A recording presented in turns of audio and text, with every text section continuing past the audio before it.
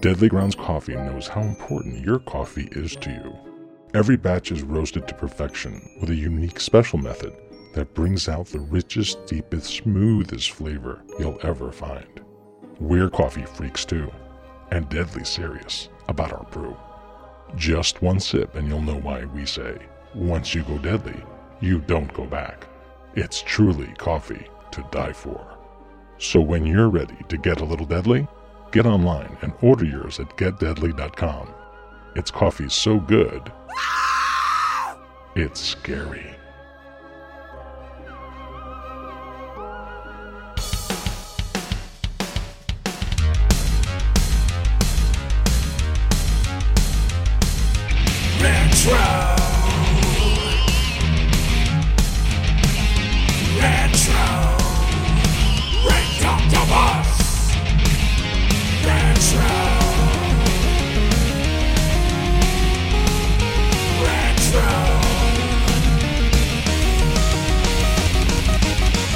Greetings and welcome once again to another episode of the Retro Doctor Separate Podcast, the only show that celebrates all the things that make growing up awesome. We are part of the Dorkening and EVR podcast networks, and as always, we are brought to you by Deadly Grounds Coffee. Coffee to die for. I am your extremely handsome host, Nintendo. And with me, as always, are my wrestling fanatics, Parasite Steve. You know, Joe, I would say that you are the handsomest there is, the handsomest there was, and the handsomest that ever will be. 8-Bit Alchemy. Yeah. I don't know a goddamn thing about wrestling. The only thing that I do know is some wise words, which is that the only thing that matters in wrestling are your teeth and your testicles. Anything else, just keep wrestling and stop whining. Is that true? I don't know if that... I've never tried it. No idea. I don't know. Perfect. All right, well, I'm hoping that we'll find out. Okay. We'll find out, yes. No problem. We are here to learn. We are here to learn. Okay. Yes, I have my student cap on. Yes. So, the reason why I wanted to do this topic, which is wrestling, by the way, is because, the recent passing of Scott Hall, and it was just really sad. He had hip surgery, and then he had 3 heart attacks. Right. Then put on life support. His family said, take him off. Now he's gone, and that is just super, super sad. Yeah. And so I kind of want to talk about Scott Hall and maybe other wrestlers who have passed, like Rowdy Piper and the Ultimate Warrior and all that stuff, and just general memories. Yeah. From general wrestling memories. Yes. Mimosas. Right. And to do so, we invited other people on because I don't know what the fuck I'm talking about. So we needed 2 people that do know what they're talking about. Take it away, Nintendo, and introduce our/your/our/guests. That's right. So we have the guitarist for Swarm of Eyes, and also a comic book artist. We have George. Say hi, George. Hey, man. How are you? Tim, first of all, thank you for answering my question. Can we swear on this podcast or not? Yes. I appreciate that we figured that out earlier. Ice We don't broke give a it. shit. We don't give a shit. And just to be clear, because I am not an artist, because my stick figures don't look like stick figures. I am just blessed. I'm just blessed to work with fantastic artists. Maybe not a comic book artist, but you're an artist in other ways. Nice. You're an artist with your music. Yes, it's interpretive dance, poetry. I know you're on the weekends you do that Mongolian death reggae stuff. Oh, I think, I love that.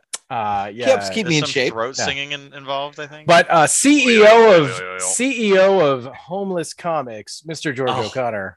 That sounds so much sexier than what it really is. It sounds sexy. Well, that's what it's all about. It's all about making it sound as sexy as humanly possible. Right. Oh yeah. Thank you guys. It's been 1 week since we looked at you. It has been, been a week, which has been 7 days too long. Yes, frankly, that's true. After not being able to see each other for 2 years. That's true. But no, I mean, being able to meet you guys through Swarm of Eyes and everything has been such a wonderful part of this journey, this Swarm of Eyes journey. It's such a random encounter too. Yes. And just the way the Venn diagrams just linked up, like, oh, I guess we are friends now. You goddamn right, we're friends now, shit. George. Are we friends now? Oh, damn!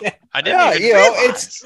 It's one of those unexpected surprises. In a band that has been kind of full of unexpected surprises. I mean, we are all gentlemen of a certain age. 29, and yes. When we got together, like, it was never, and then we will get the Rock and Roll Mansion. Like, we knew that ship had sailed.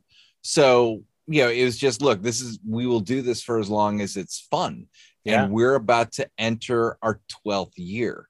Crazy. Like, this fall will be 12 So awesome. years, easily the longest band I've ever been a part of. Yeah.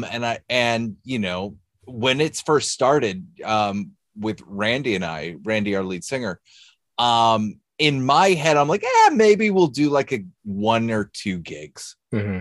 It was going to be a basement computer project. And like I said, 12 years, hundreds of gigs at this point.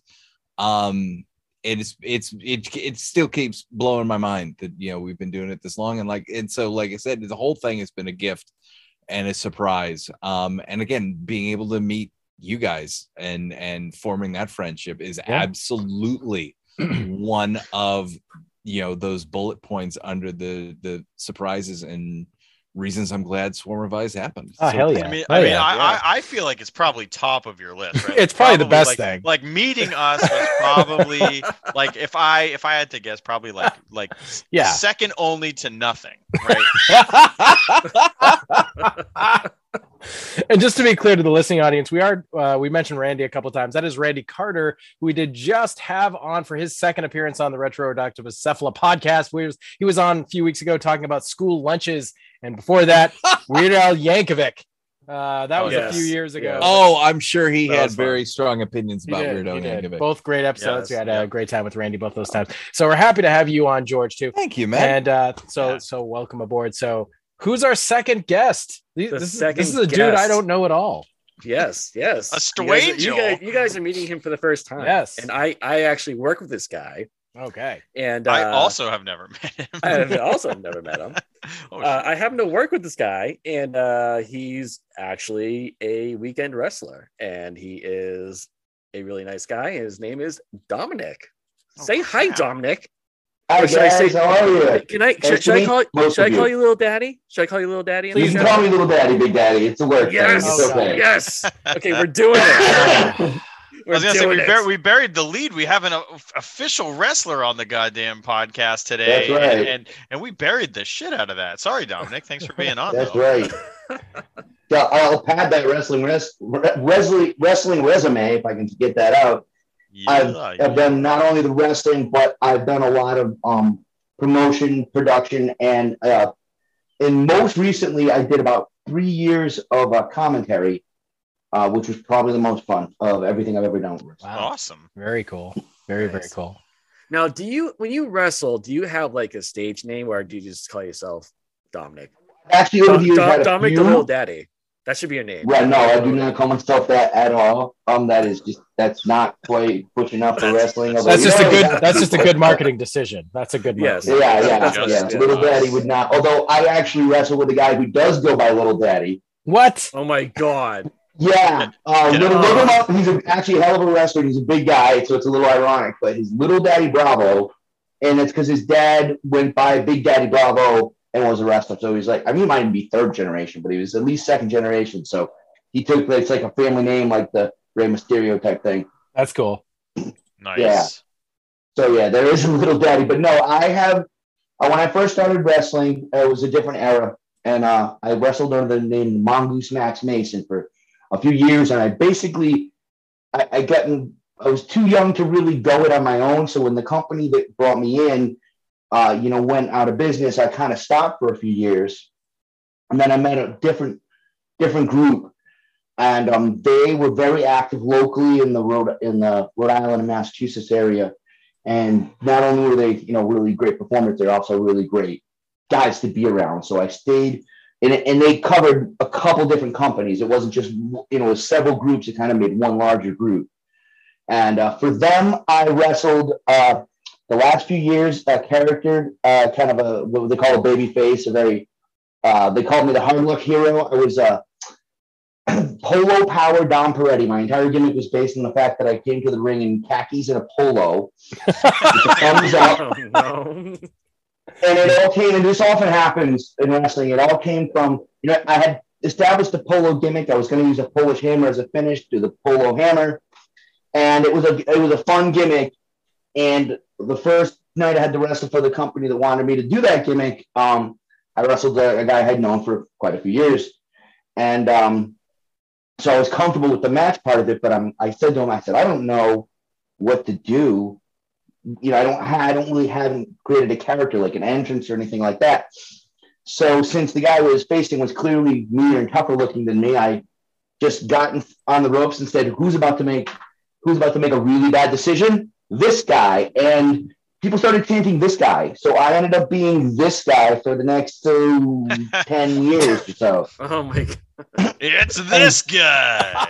And I had official retirement from that company, and it was a big cage match, and the owner of the company had the match with me, and I went into commentary for several years for those guys, among others. But recently, I've come back to performing. I was really just trying to help guys do production, and I realized I was in good enough shape to still do it. So I'm coming back trying to do a bad guy character now. Oh, wow. Nice. So I'm keeping the Dom Peretti character, but now I'm the pariah. I'm trying to be a little mean. So would you say that you're a bad guy, but you're not really a bad guy? I am definitely. They would call it a heel, and in life, I like to think I'm a nice person. I like to think I'm a gentleman. And the first, like I said, the polo power gimmick is a lot more like my personality. But it's because you wear polos. That's no other reason. There's nothing else there. I really never ever wear polos except when I'm doing that character. Okay. I have a Flash t-shirt on right now. Nice. Just the fact you're wearing a t-shirt at all, I'm just really disappointed. I know you're disappointed, Joe. I'm sorry. So you know, I'm not wearing any pants for this episode. Just so you know. I didn't think you would. What do you mean this I episode? wasn't expecting it. It is every episode, but I mean, I'm saying right now, Joe, it's just called the uniform at this point. Right. You're wearing the uniform. I can't even do that. So George, tell us about your love of wrestling. And I know you're a big fan. How far does that go back? To what degree are you a fan? Have you ever done it yourself? Have you ever just tell us why you love wrestling? What does wrestling mean to you? Okay. So wrestling, when it's done right, like, at this point, we all know what wrestling is and what it isn't. And we go into that when it can make you forget that it's scripted, when you legitimately react to a move, a kick out, a segment, when you just flat out forget. Mm-hmm. That is the magic of professional wrestling. And I think it's more than when you're watching a TV show or a movie, when you get invested in it, because there is, like, TV shows and movies, they're scripted too, but it doesn't come with that baggage. It doesn't come with that expectation or like the idea of like, oh, no, I know what's really going on. Yeah. And wrestling does have that, whether it's just baked in because you're a fan or the assholes on the outside who want to take your joy and want to remind you. So that's it, is like really good professional wrestling makes you forget. And that's when it's beautiful. That's when it's a work of art. The athletes today are just flat out amazing and what they can do. It's scary as hell sometimes. I think we are smarter now than we were 20 years ago about the business, where you see somebody getting ready for a big move. And I know for me, I'm like, oh, but I really want them to be able to walk when they're 65. Right. Where 20 years ago, like, you didn't care. Ooh, he got hit in the head with a chair. Wow. That must have, that really hurt. Now it's like, oh no, he's going to forget the third grade when he's 48. There go the piano lessons. Right. Yeah. And not to bring it down, but you mentioned Scott Hall at the beginning. Yes. And we're seeing where that can lead. Right. The 300 days a year on the road for these guys and women. And I would say he didn't really even wrestle. The athleticism that he was doing isn't close to what these guys and women are doing now, but it still took a toll. Yeah. At 63, he's virtually Methuselah of wrestlers. Right. They go a lot younger. Yeah. Yeah. Umaga was 40. I mean, 40 something. And you've got your Chris Candidos. It's just, sadly, we could spend the entire hour and a half talking about dead wrestlers who are within our age bracket. That we have vivid memories. Amen. Yeah. And it's a bummer. The silver lining is you watch, sorry, I know this is retro is the first word in this podcast, but if we want to pull it back, let me know. But one of the things that gives me hope is seeing the wrestlers kind of coming out now, and especially like in AEW, is these wrestlers have watched the generations before them, taken the good parts and gone, and I'm not going to do that. And it feels like they are setting themselves up for a better quality of life down the road. Again, I don't know how in-depth y'all are or how in-depth the readers are, our listeners are, but there's been another round of quotes of The Undertaker going on podcasts and calling this generation of wrestlers soft, which I think is because instead of going out to the bar at 2 a.m. after the show, they're either going home or they're going back to their hotel room and playing, their Nintendos or their Xboxes. Right. And we're supposed to think that's a bad thing. Right. Absolutely. I've participated in both those generations, locally in independent wrestling, and is a huge difference. And I'll honestly take this evolution of people caring about their health and wellness of others. Yep. And as part of the product. Yeah. But to swing it all the way back around to your original question, I mean, I was a kid. And it was, I'm Boston. So it was Northeast. It was WWF at the time. And so I just, it was there. It was a thing that was on TV every now and then. I've got one of my favorite random memories, which will always be a cap in my dad's, or a feather in his cap, is I don't know, 8 or 9. My brother is a year and a half under me. And we thought a great Father's Day gift this year would be going to the wrestling match at our local rink. Nice. That was our gift to our dad, is for him to take us. Sure. And just think of your normal municipal hockey rink, but 40 years ago. Mm-hmm. And we're in the bleachers. The stench of urine. The stench of urine was more potent than this today. And at one point, this is George the Animal Steel was still part of the show, and he was running around outside the ring. And my brother and I remember, like 8 and 6.5, decide let's chase George the Animal Steel.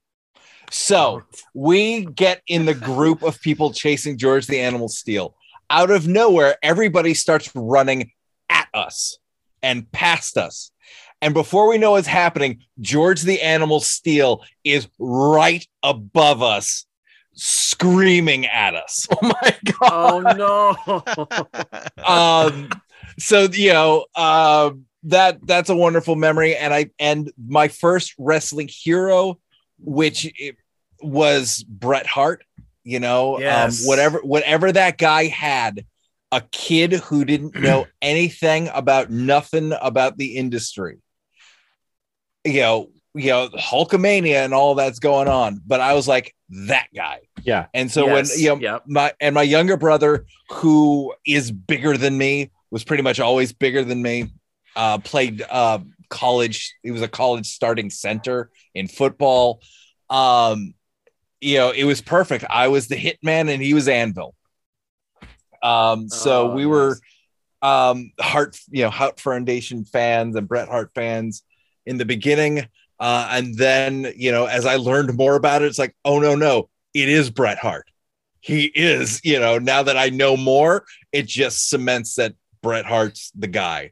So, little George and even into more adult George, Bret Hart was that first guy. Nice. That's awesome. So like Joe and I pretty much watched at the same time. I think Joe, maybe correct me if I'm wrong. You might have gotten into it earlier than I did. I'm not sure, but it was definitely. I got into it in the 80s because my dad watched it. I was really young. My dad and my grandfather would watch it. And either my dad or my grandfather would always get SummerSlam, the pay-per-view.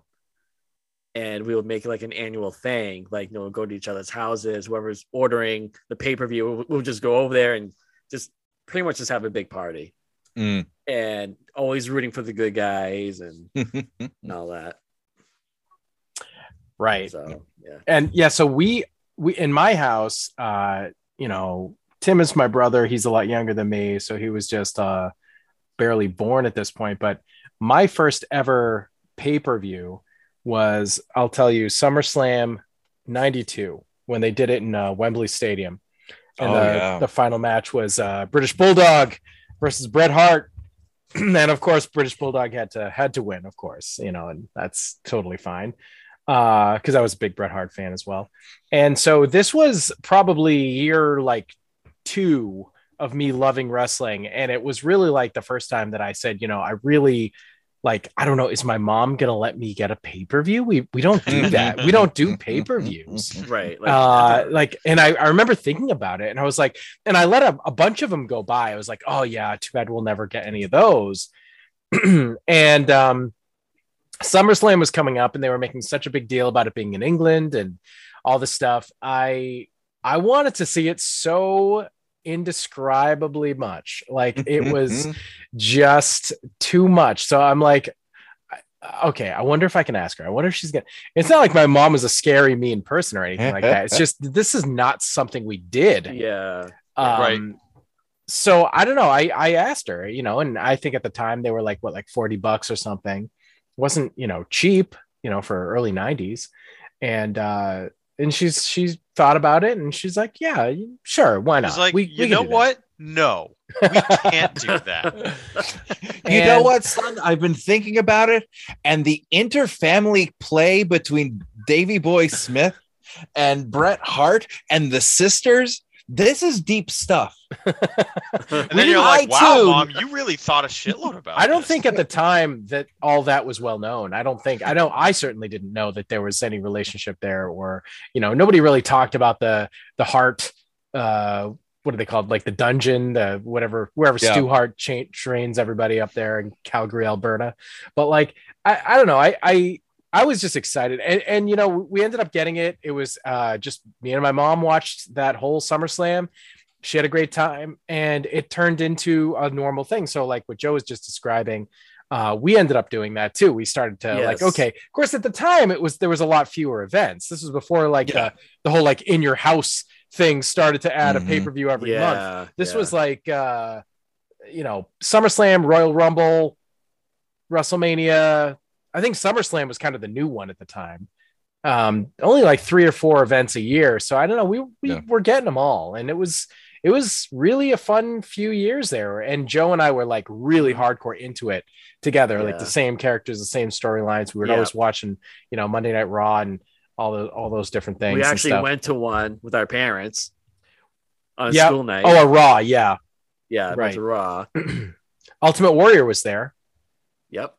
And I don't remember a ton from that Raw, but I've seen a few wrestling events live. Our best ever. We did get to go to WrestleMania 14. Yes. That was the biggest. That was awesome. Yeah. And that was kind of at the end of where I started to pay attention to wrestling. So like at the end of the Attitude Era is kind of like where I checked out. Not saying anything bad about the current era of wrestling. I just no longer watch it, but there's a lot of years there, a whole decade of like fond memories that I just really look back on. And, I have to say, like, with how sad wrestling stories can be. And I don't know if people out there listening have, I'm sure these our two guests have seen the show, but Dark Side of the Ring is a really amazing docu series that's on Hulu. And it's really tough for me to watch that show because there is something, and it's almost indescribable. I'm not quite sure why wrestling stuff gets me, but every time we lose somebody, I'm very sad. I'm much more sad about wrestlers dying than celebrities, for like actors or music celebrities too. Yeah. I mean, there are exceptions to that, but I think overall, like, I tend to be very sad about wrestlers dying. I'm not 100% sure why, but there's a sadness there where I feel like they've been used and spat out. And it's kind of like what you're saying, George, where, now people are looking towards it differently and they want the longevity. Back then, it's like, the way Vince ran everything. It's like, they're just things. They just use them up, get them as pumped up as possible and as coked up as possible and send them out there and then toss them aside when they're used up. And there aren't too many episodes of that show that I've gotten to actually see because I'm very interested and it's an emotional toll to watch it. Yeah. For me. Yeah. And that's what I hear. That's why I've never watched it. I don't think I can handle it. I honestly really do want to see the Owen Hart episode, but we were watching the night he died and Owen Hart specifically affects me a lot. So anytime he comes up, it's very, very seriously emotional for me. And still to this day. Ruined my life. Yeah, that episode ruined my life for days. It was tough. Yeah, so I'll stop talking, but I mean, somebody else talk. But yeah, I mean, there is something there. There's a component that extra sadness for me that I don't know. I feel for these guys. Yeah. And stuff, but yeah, how does, so you said, Dom, you said that it ruins your life. So yeah, talk about yeah, no, there's a couple episodes that really like, they make you just feel awful for days because especially when you're talking about the Owen Hart thing, because you went through it, you had memories attached to it, you kind of remember where you were, and it like I said, it's that emotional deja vu where you're back in the moment, and it sucks because it wasn't a great moment for. And then you almost feel like you did, on a maturity level, you feel as beaten up as you would, if you were a kid at that age or a young adult, whatever you were, you have that, you kind of almost emotionally degrade to that age again. And for a couple of days, I swear. The Benoit episode, I don't think I finished. I don't think I could. He was really one of my, wrestling idols. And I remember that moment when I, came in from work and the TV was on and my friends were like, sit down. And they took the TV off and they're like, sit down. And I remember that moment vividly. Yeah. And that was almost like finding out a family member passed away. Yeah. It was crazy. Yeah. I get dry mouth just saying it right now. So I remember that day, how messed up it was. The whole weekend was crazy. How crazy it was. Like, so his wife and son. Right. And then he killed himself. Right. And it's like, wow, that's messed up. That's beyond. The first taste of it was tragic. That's really tragic. And the first look at it was, really confusing. And then as time went on, it got more confusing because now you looked at it, well, are we talking, it could very easily been steroids and it could very easily been CTE, now we know. So yeah, you don't know really how to feel about the actual person, Benoit. I mean, you know how to feel about the family. It's horrible tragedy. But are you angry with him? Are you tragically sad for him as well? It's hard.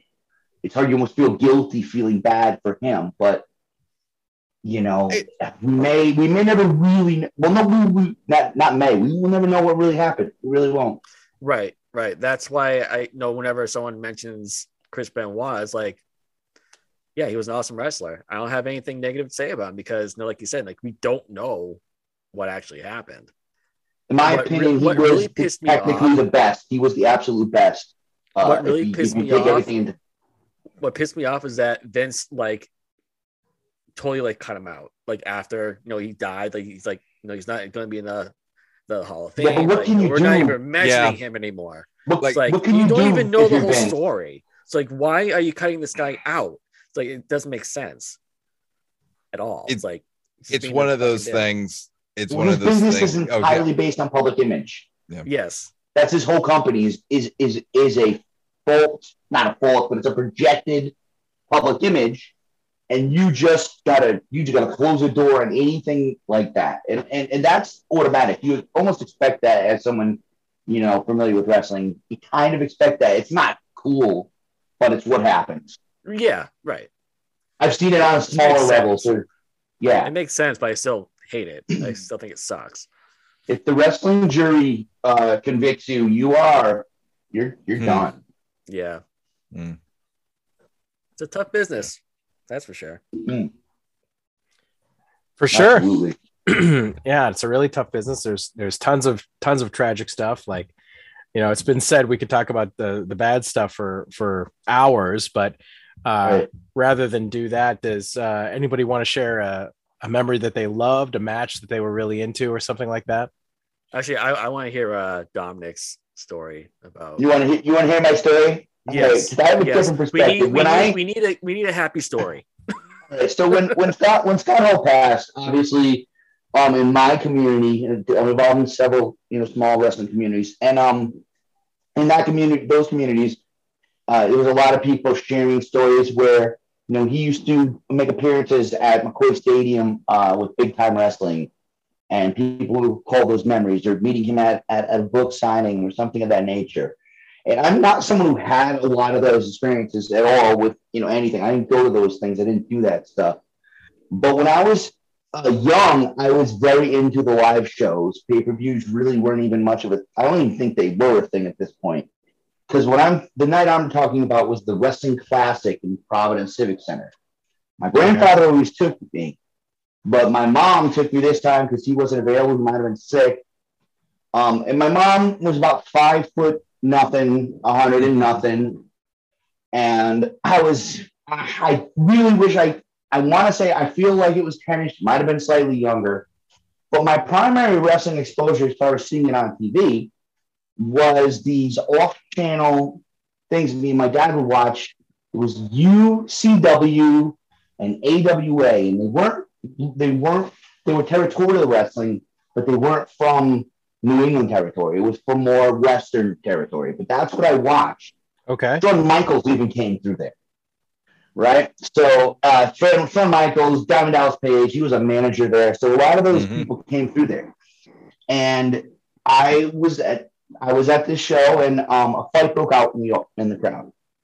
And it was one of those where you just start seeing chairs moving, and at that time, they were the link chairs. They were almost like school chairs, and they had the metal. You know what I'm talking about. So the wave of chairs just comes, and my mom disappears. I don't see it. Oh, no. And what had happened was, now I noticed the two big dudes behind me because I was a kid. And one of which he was 1 million feet tall. And there was this other small bald guy. And I realized that I saw kind of his head, and I saw my mom's head, and I go, he grabbed my mom. And then these two giant hands grab me, and I go all the way up, and I'm on the shoulders. And I hear, the guy says, I got you. My friend's got your mom. Now, we know now that when they're negotiating with somebody, when they're looking to sign somebody, they would, actually, they go to shows, right? They get a tour, they meet and greet, and they watch the show, and they, maybe they talk to Vince or whatever after, right? I didn't know that.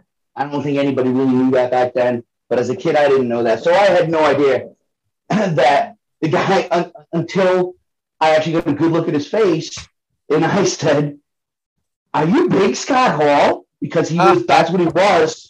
And he said, he looked at me, he smiled, and he was very surprised. He's like, he didn't say, "I can't believe you know me." He looked at me, smiled, and did. And I knew it. And you know what's crazy? Took me my dad looking over my shoulders. I'm watching Razor Ramon maybe a couple years later. It took my dad looking over my shoulder and go, "Hey, look, that's Scott. That's Scott Hall. That's that guy from the show. That's Scott Hall." I had no idea. Cool. I had no idea Razor was Scott Hall. Yep. That's awesome. That's a real goofy punchline, but that's the punchline. That's the real life punchline. I had no idea until the guy was sitting on his shoulder, and I sat on his shoulder for the whole show. Nice. I had no idea who the little ball guy was, but they were really cool. They took care of us, and I didn't. That was it. No autograph, no nothing. Just today, I probably would have got a selfie, Yeah. But I thought it was crazy. It was crazy, yeah. for me at that point in my life. And it was funny. That's the kind of wrestling nerd I consumed any wrestling I could at that point. Nice. And that's how I knew him. Very Otherwise, cool. I might not have even known. Yeah. I would have never known that. I might not have that story. Yeah. That's how things work out. No, would you say that encounter made you decide that you wanted to be a wrestler? I don't know if it was that encounter.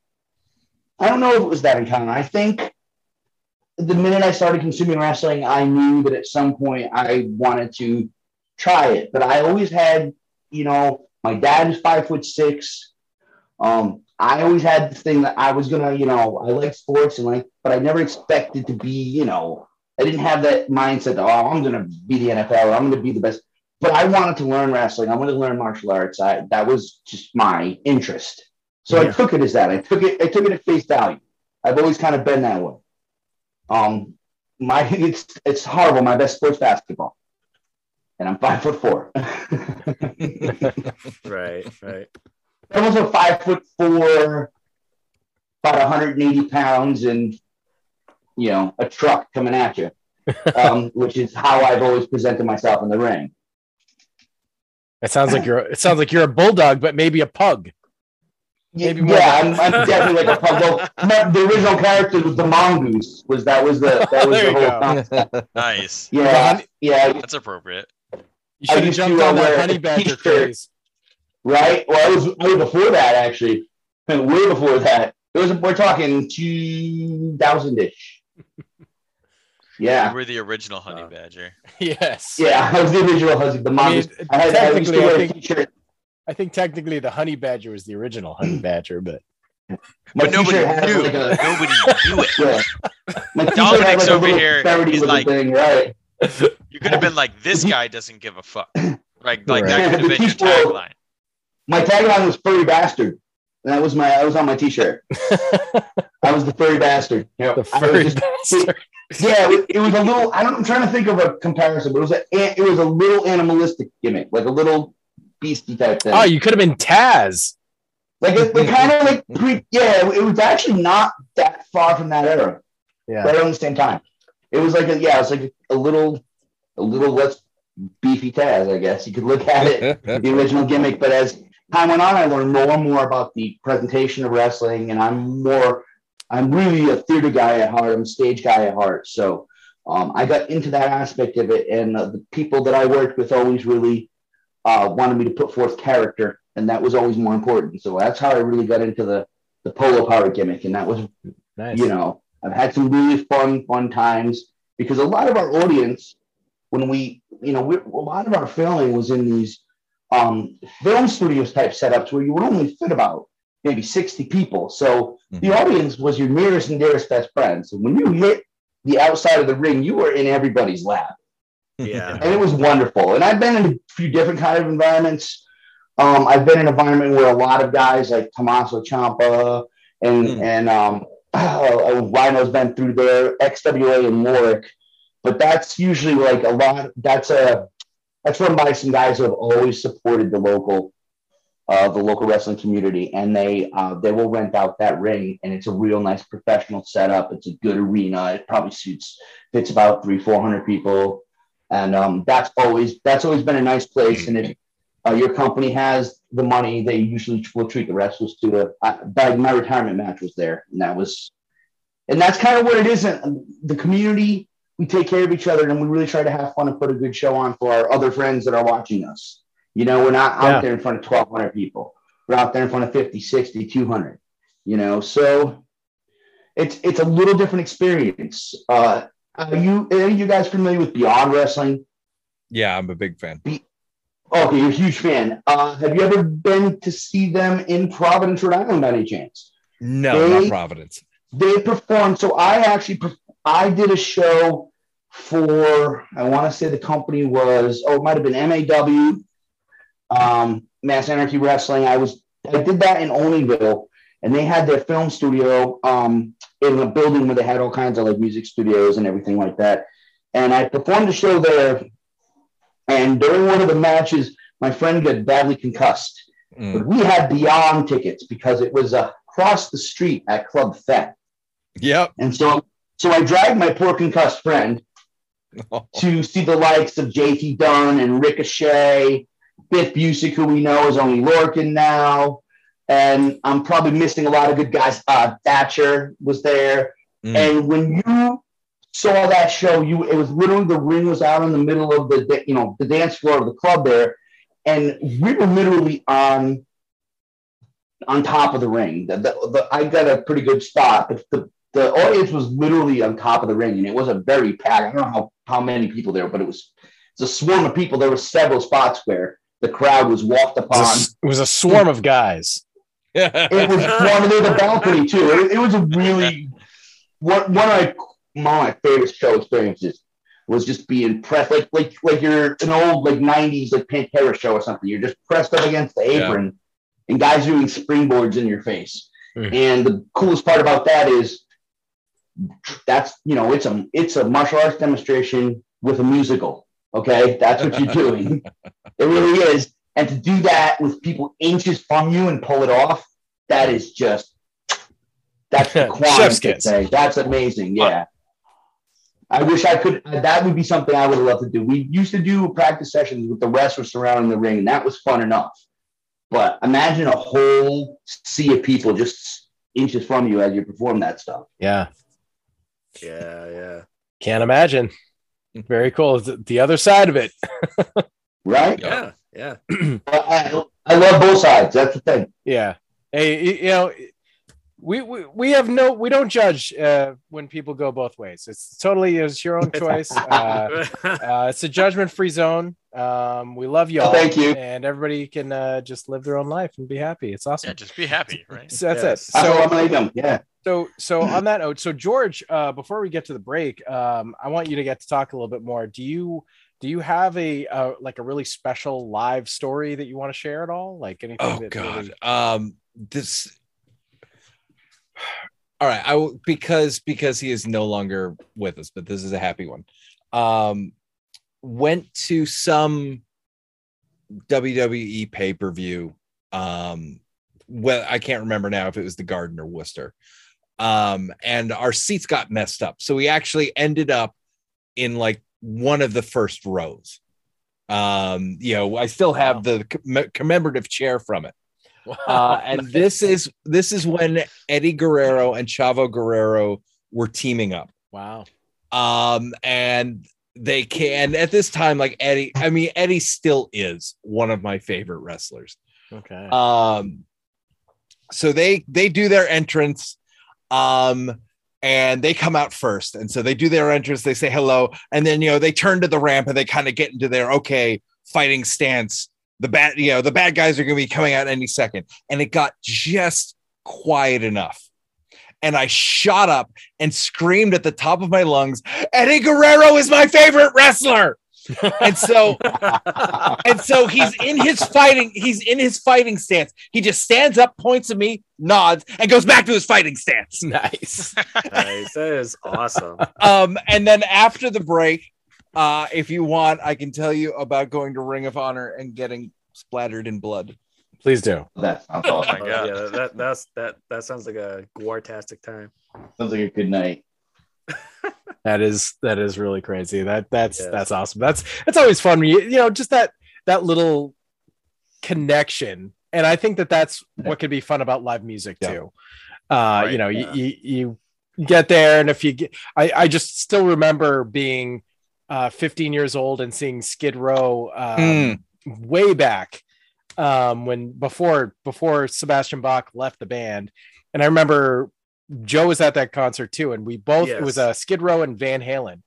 And we both were there, but we couldn't get seats together, so we had like a 10th row center or like a 15th row center, and this was at the time it was Great Woods in Mansfield, Massachusetts.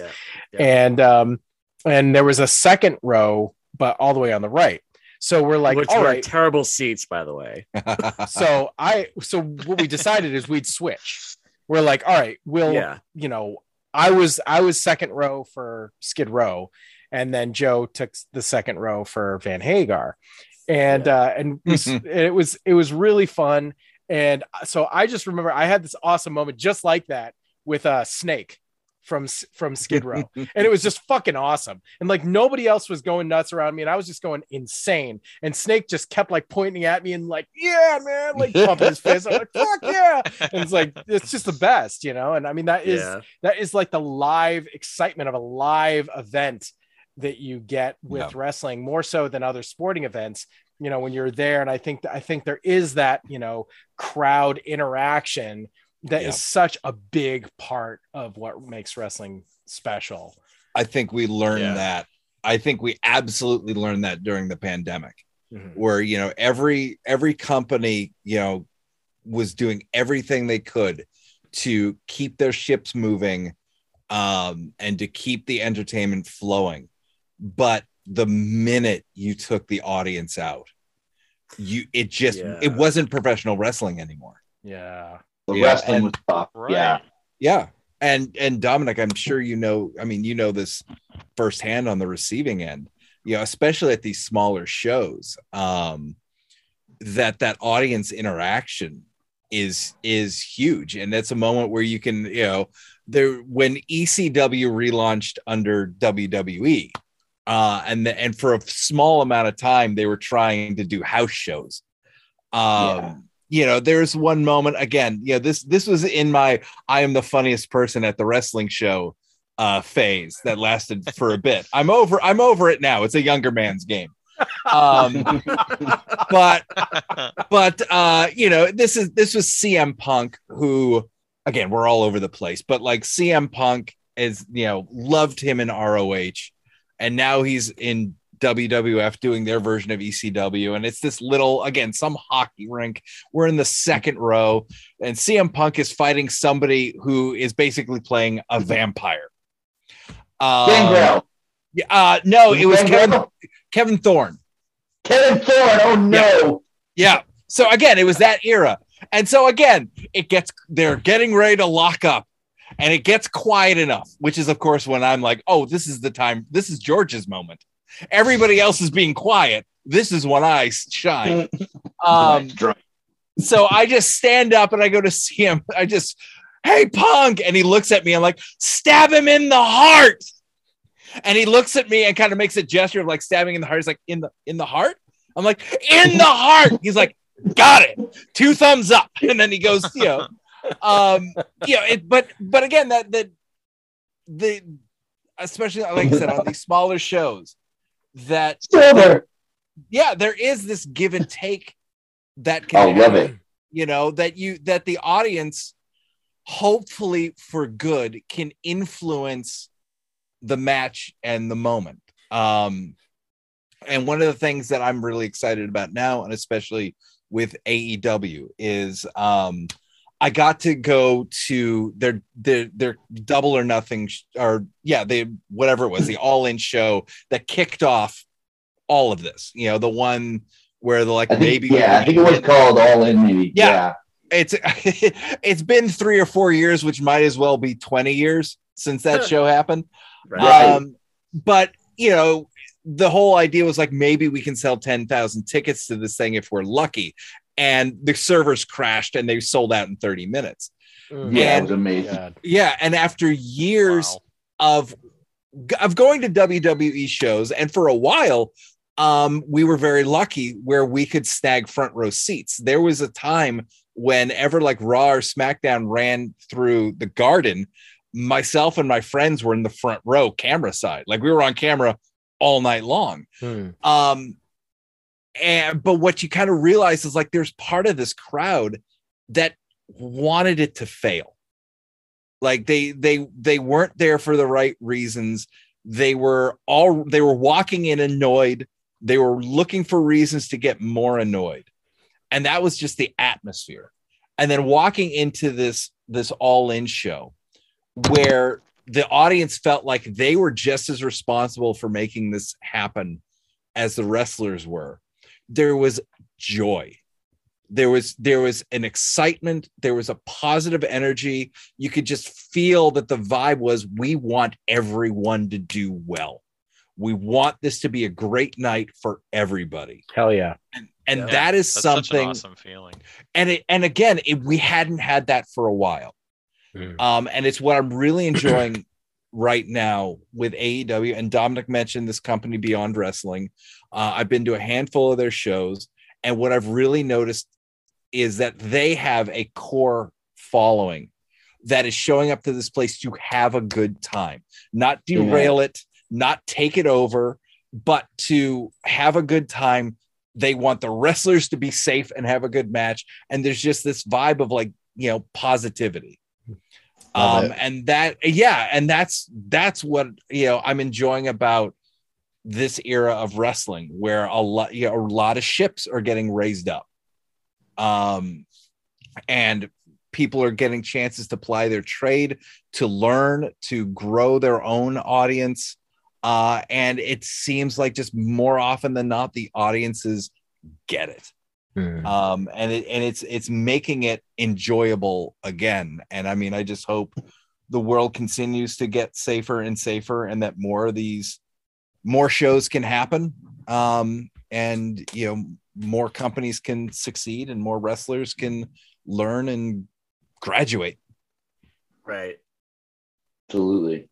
Oh yeah. I can pile on this topic a bit because I firmly believe everything you just said. And like I said, my small community made up of a few other small communities.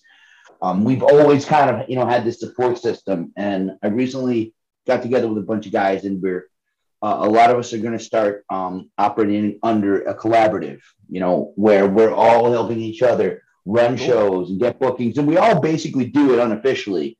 But there's a few guys that really have looked to me recently and said, you know, if you're going to be wrestling again, we'd really like to see you start promoting. And I don't really want to do that. But what I would do, what I am happy to do is guide these guys. So where it's the Pro Wrestling Collective in the next few weeks and such, they'll start rolling out things where we'll be, you know, we'll have a web presence and people will see things. And it'll really, all it is a support system for a small market independent wrestling. That's awesome. And that's all it is. And whatever it evolves into, I definitely want to have these guys run some shows. But right now, they're all involved in different companies. And what we're going to try to do is make sure that they're supported. You know, something as simple as, I got a booking, I don't have a ride. Well, you know what? I'm sure one of the guys will come up and say, hey, you know, and this already happens quite a lot, but we're trying to build a network of this. Hey, I would love to get a booking. Why don't I drive you up and maybe, you know, get a spot? And that happens a lot. That's always happened, but it's better when there's a network for it. You know what I mean? Yeah. Yeah. Yeah. And that's something I'm trying to work on. And, and if it works in this small area, then, maybe other people will try and do it in other areas. And that's, organic. That's flat term. That's the true spirit of the Brotherhood of Wrestling. And that's something I'm really huge on. Awesome. Yeah, nurturing that community. The code, as it were. Yeah. The code of the ring. Yeah. Dominic, do you feel like the pandemic hastened some of that? Look, if we don't support each other, like we are stronger if we start supporting each other. Absolutely. It was a death blow. I mean, like I said, it's actually up until very recently, I had done nothing, commentary, wrestling, nothing since the beginning of the pandemic until very recently. So that's myself. I've seen other companies come back, and I've, been to some shows to see them, and they've come back. But there was a long period of time where just nobody knew what to do, because a lot of these places, so a lot of the companies, RWA, Renegade Wrestling Alliance, who is one of the more prolific ones when it comes to putting out shows and getting people to wrestle, giving people opportunities. They rented a place month to month, right? They rented. Yeah. They had a place where they went to, and it was there for them, and that was part of how they were able to produce the product. They also rented it out to companies like where I worked for as a commentator and a wrestler, MAW, and sometimes I think even Rhode Island Championship Wrestling. They rent it out to basically anybody within the community that wanted to, and you're basically paying them a portion of the rent because they had this pre-established studio with the entrance and the ring and everything. But they're obviously not going to be paying rent if they can't be putting shows on or renting the place out. So yeah, really, they just had to give that up, and it took them a while to get something going. Now they, I believe, do Knights of Columbus in East Providence. Again, I'm gonna plug all these people because they deserve it. But as we go through, but yeah, they actually I've seen a couple shows recently. They have gotten back to a regular monthly schedule, but it took a long ass time. Yeah. When it all went down. Oh, sorry. No, that was it. It really did. Okay. Yeah. When it all went down, and again, before the pandemic, I had started looking, enjoying going to the smaller shows, the 200, 300, Knights of Columbus type of shows. Because the talent the talent was just amazing. 20 years ago, right? Yeah, 20 years ago, you go to a Knights of Columbus show, it was hit or miss. There were nights some friends and I went, all right, 3 or 4 matches in, it's all right, it's time to go. But now, you're seeing tremendous work. And I was just finding more and more opportunities to support these smaller things. And I think it kind of goes back, being in a band and being a writer of comic books, none of these make money. But there is that need to create and a bit of that need to perform, that when you look at some of these companies, like some of the Dominic that you just mentioned, that's the same DIY dirty love of the game reason that I still play music, that I create the comics and the graphic novels that I do. So I was kind of really clocking that kinship, and then it all went away. And that's, my heart really was breaking for the people at that level. The bigger ones, they could still, even if it was an empty arena, they could still put on a show once a week. But I was thinking about, all these people, the Beyonds, the Limitlesses, and you could just go on and on, that they couldn't do anything, and these are the people that with each match, with each training session, they level up, and they weren't able to do that. Look at ROH. Look at Ring of Honor right now. Yeah. They had to sell. And to the point where, so there's this wrestler, for those that don't know, his name is Lance Storm. He is a wrestler's wrestler. Alberta, Canada. He's downright perfect when it comes to execution, and he's a hell of a teacher. When the pandemic happened, he started doing these virtual training sessions where wrestlers could, for whatever fee it was, could send him a tape of a match. He'd watch the match. He would give detailed notes, and then they would get on Zoom for like an hour and talk about it. And it was tremendous. It was a way for, again, these people who were losing out on that ability to learn, a way to learn with one of the best. And so I ended up, there were a couple people that did it, and I got swept up in it, where, people would just come in and just sponsor one of these sessions. I don't remember if it was like $100, $150, whatever it was, but there were people who were like, look, I will give you the $150. Let some indie wrestler who is probably living paycheck to paycheck doing whatever they do outside of wrestling, who could never afford it, but will benefit so much from, an hour and a half talking to this guy. And, just a way to just, again, help these people, like I said, because there's that kinship of just being a creator and knowing that, like, you might have big dreams, but like nobody gets into wrestling. Because you love it, especially at this level. Yeah, it's just one of those things, it's the love of the game and the passion that keeps you going. It's like making any sort of art or anything like that. You're just in it to art for art's sake. It's wrestling for wrestling's sake. You got to do it. You're doing it is because art. You love it, and you hope that someone else loves it too. And you're not doing it because it's going to make you successful. It's just because the passion's there, and you hope or you think that there's someone else out there that this resonates with. And you're like, look, I am ultimately doing this for me. But if I'm also inadvertently doing it for you too, then that's awesome. And Dominic, right. I bet you have like a list of people who got in, who you saw join up because they were going to make money. And didn't last. Nope. didn't last the first hot dog and a handshake, and the hot dog was rotten. Well, yeah, that's the thing. Those guys don't get to me. For lack of a better way to put it, those guys don't get in my community. You know what I mean? Yeah. Now, I've seen guys, I mentioned JT Dunn, guys that, had that opportunity, and for lack of a term, I call it doing it for a living. There's doing it, and there's doing it for a living. I'm never going to say make money, but at the point at which you can be just a wrestler, that is absolute success for most of these guys, right? Yeah. So JT Dunn had a shot at that. I think he's decent, but he's not someone who was, gold hunting.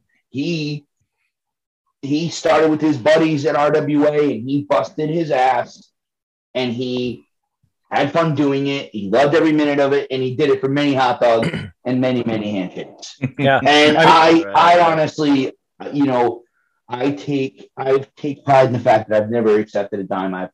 Anything that's been offered to me, I've put it back in the hands of either the workers, the refs, or the guy, because it's never been about that. Mm-hmm. It's never been about that. Yeah.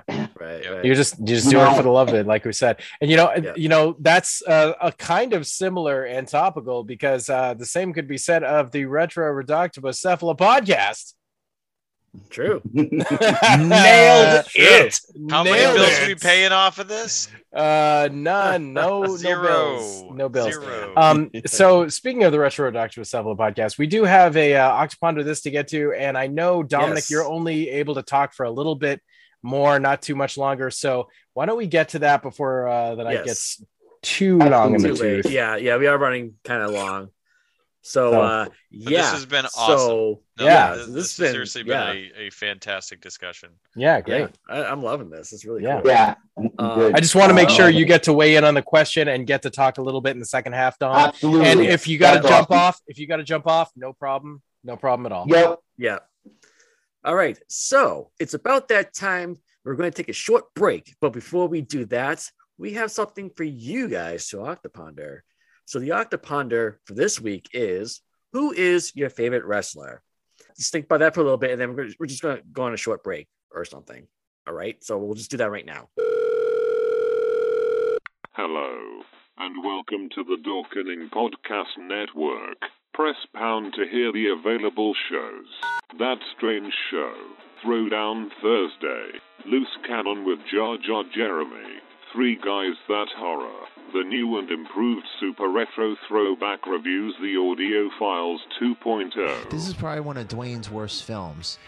Yeah, he's allowed to have a tooth fairy every now and then, sure. Yeah, this is a tooth fairy and then some, because it does not show the monsters tearing up buildings until the last 20 minutes of the movie. That's what the game is. It's fucking monsters tearing up a fucking city. Secret Underground Hideout, Cinema with Harrison Smith, Dorks the Podcast, The Dorkening, Black and White Fright, The Wicked Horror Show. Subscribe to all these awesome shows anywhere podcasts can be found. For more information, check out thedorkening.com. Hey, what's going on? I'm Steven. And I'm Ron. And we're the hosts of the Super Retro Throwback Reviews audio podcast. If you like to hear the latest pop culture news with some smart-ass commentary as well as the latest movie reviews, then check us out. Also, we're a multi-award nominated podcast, so we're doing something right. God knows how that happened. So check us out on all major podcasts and distributors, and check out Super Retro Throwback Reviews on all social media platforms. Hi, this is Stan Bush from Transformers the Movie, and you're listening to Retro Redoctopus. You got the touch.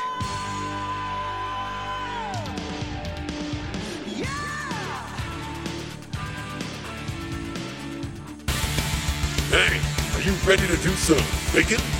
It's about that time where we ask you, the audience, to Octo-Ponder this. Welcome back, everyone. So we posted this question on our Facebook page, which is, who is your favorite wrestler? And as promised, we will, after we give our answers, I will read off your answers from our Facebook page. So we will start with our guests. Dominic, why don't you start off? Okay, I want to cut. Now, the way you phrase it is, who is your favorite wrestler? This is of all time, right? Of all time. Of all time. Of all time. Of all time. Ricky the Dragon Steamboat. Oh, good call. Yeah, that's fine because I hardly hear anyone say him ever. It's one of those, like you say, as George just said a couple times, it's one of those artists who audience bonds. It's just something clicked. It was before they got a little silly with promoting him in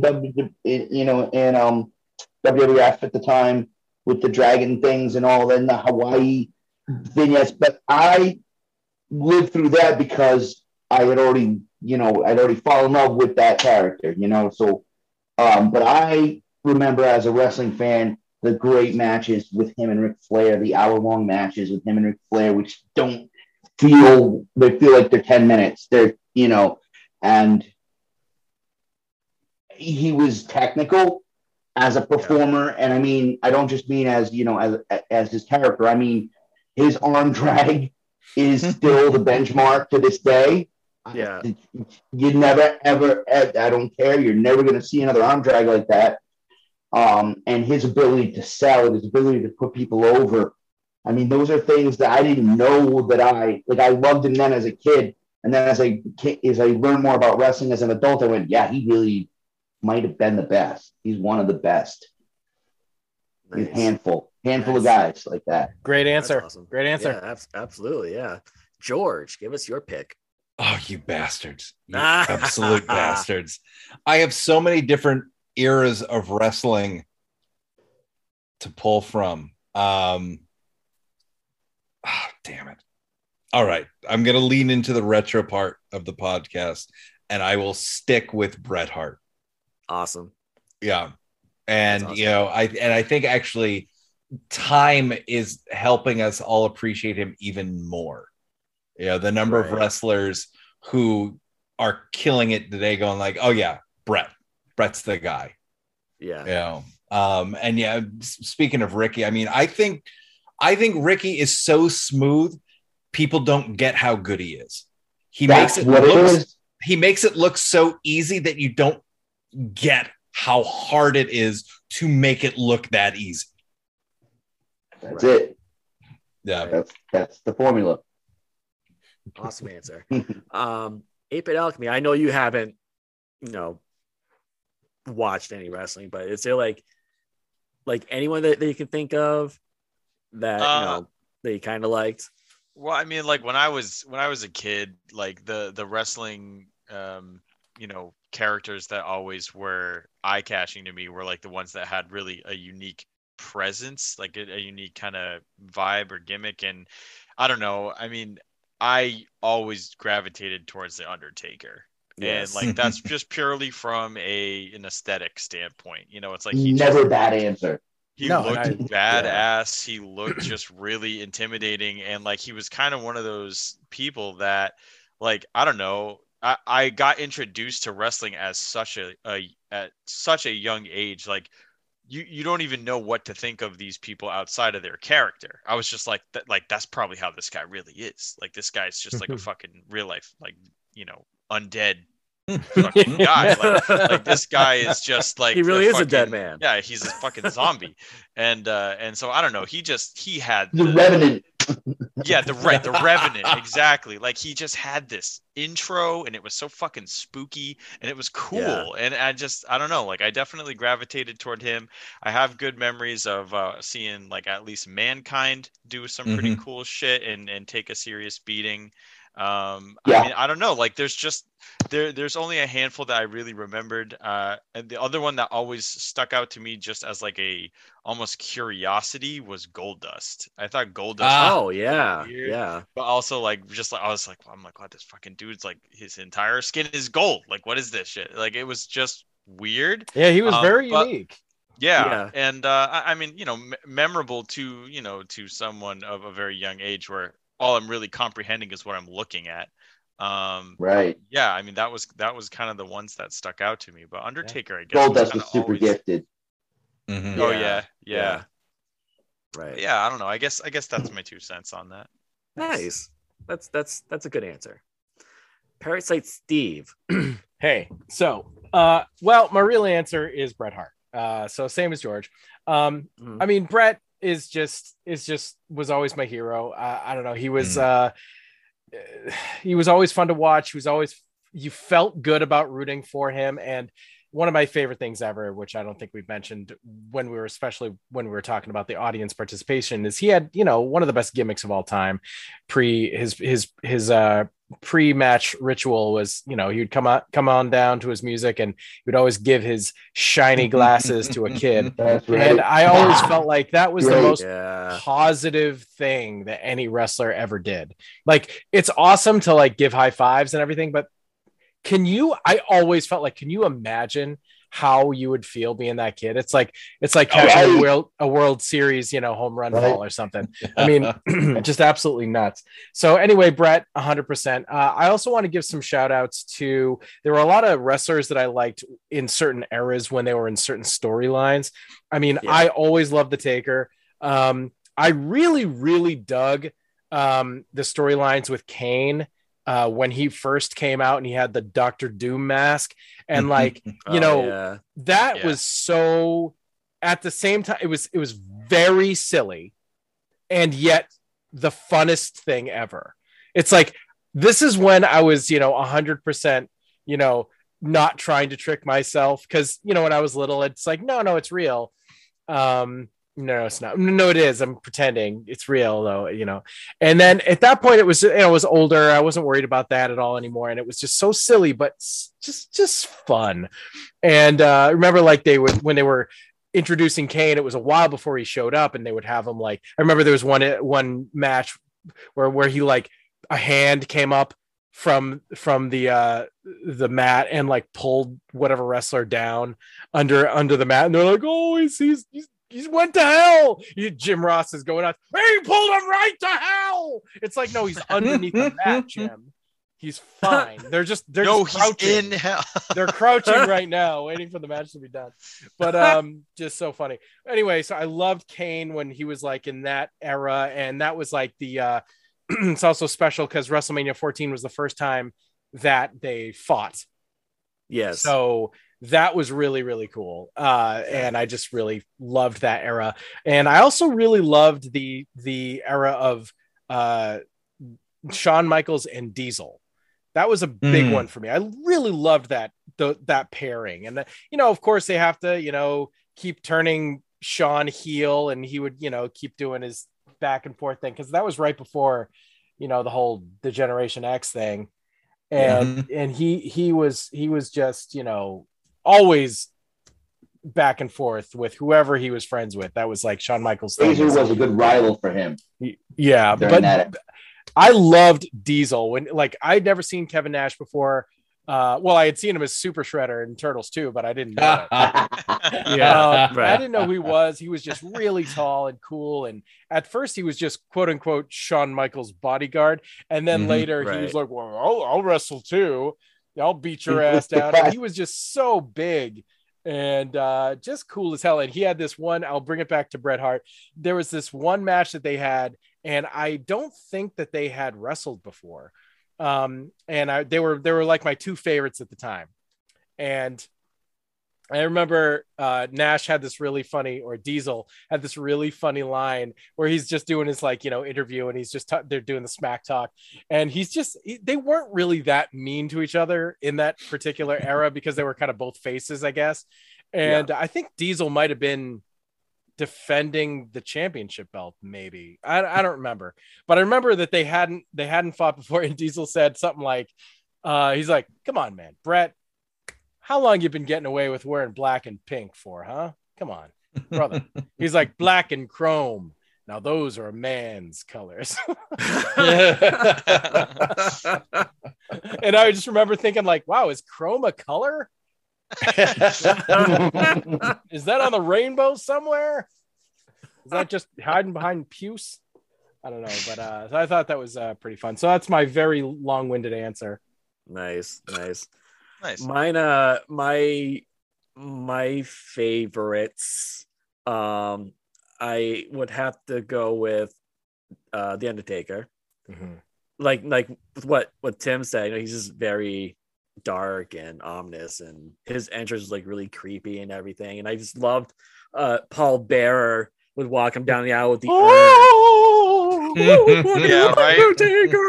Paul Bearer is such a funny name. So funny. It really is. Good. It really is. And I love Paul Bearer like getting in the ring. He opens up the urn, and it's like obviously there's a flashlight in there. It's like you see the light coming out. And he's all like with his whatever O face, like moving he's the urn around. Very surprised that there's a flashlight in there. Yeah, you did not remember putting it there.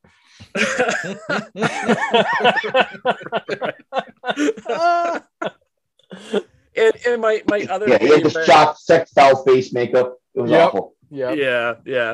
And my other favorite is the Ultimate Warrior, because I just loved how hyper he was. And I know he like run up to like all four ends of the ring, just shaking the top rope, just like thrashing away. It's like, oh, this guy's awesome. And then you find out that he was taking steroids. But anyways, I still like them. I mean, who wasn't? Find out, right? Yeah. There's a dark side of the ring about it. Yeah. But the comic book guy from South Park would say to the Ultimate Warrior, "Worst wrestler ever." He was really. I mean, most wrestlers in the era really had a rough time wrestling with him.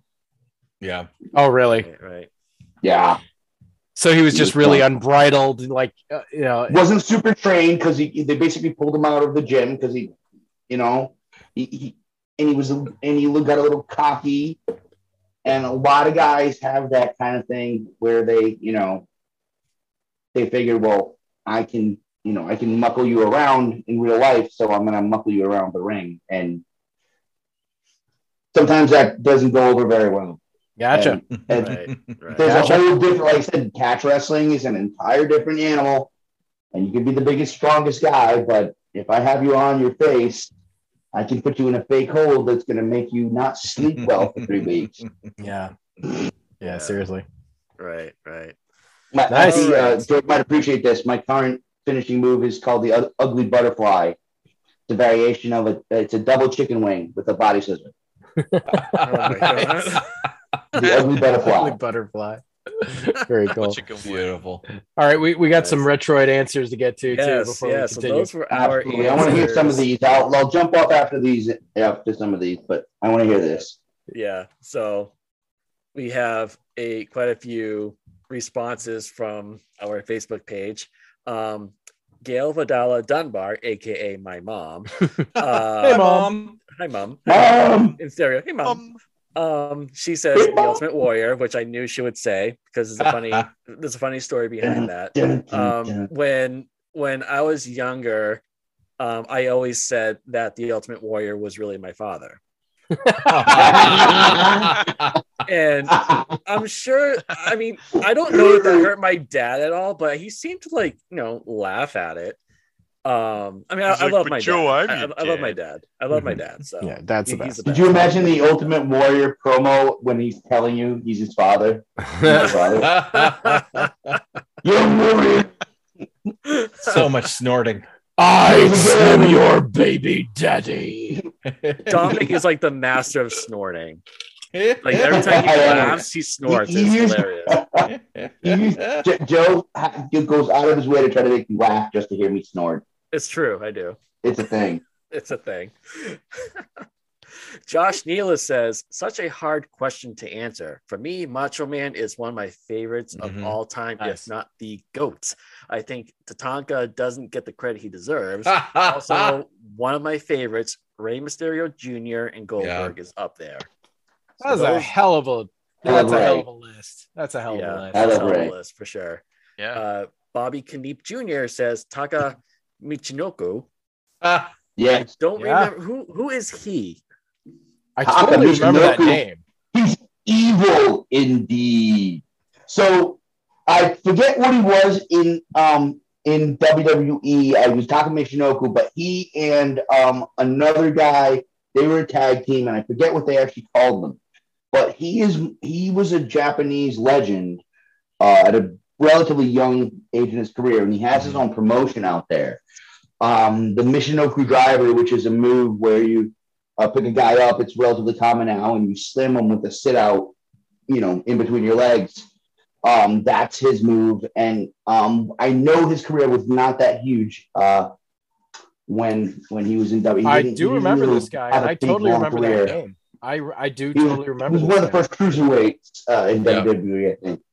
Yeah, Taka Michinoku. What the heck? And they had that gimmick for a while. It was kind of a goofy gimmick where they were heels, but they were likable heels, and they used to do this thing where they'd do something, and they'd say, "Why do we do it? Because we're evil." And one guy would say evil, and one guy would say indeed. It was corny, but Funaki. Thank you. It was Funaki. Yes. Funaki and Taka and Funaki, but that's Taka Michinoku. Okay, I just looked him up, and I totally remember him now. I just couldn't I remember the name, but I just could not get the face. I could not picture the face. I was like, it was kind of goony looking. Yeah, both of them were. Yeah, for sure. Michelle Sakura says The Undertaker, to which I reply, correct answer. Christopher Hayter says, although it may be a little controversial, and he just beat out Piper for this, it's CM Punk. I never popped more for a pro wrestler than I have for him. Followed his whole career from ROH to now. And then he goes, even his terrible UFC run, quote unquote. And he says he freaking loves that dude. So I'm not always familiar with CM Punk. I mean, I know who he is, but I've never actually seen him wrestle. The best improvisational performer I've ever seen. As far as, there's actually a guy up there, people will hate me for this. There's a guy up there right now, I'll tell you who he is in a second. But CM Punk, his capacity to, as your experience, was it George or who had the experience of CM Punk? Was it George? Me, yeah. Yes. So that experience is very typical of CM Punk's career. He knew how to interact with the fans. He knew when to interact with the mass of the fans and when to interact with an individual fan that he knew he could let a whip.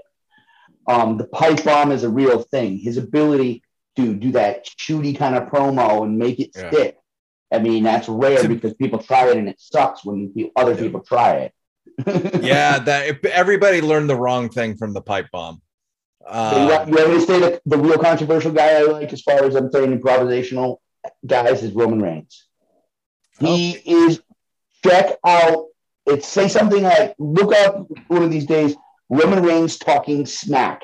And someone records from a live, close, and stuff you don't necessarily catch on the mic from the show. But the crap he talks to the fans and the ref and the guy is just amazing. And it's CM Punk like, and that's why that's why I say I'm not a Roman Reigns guy, but I can't argue that he's up there, and I do value that skill.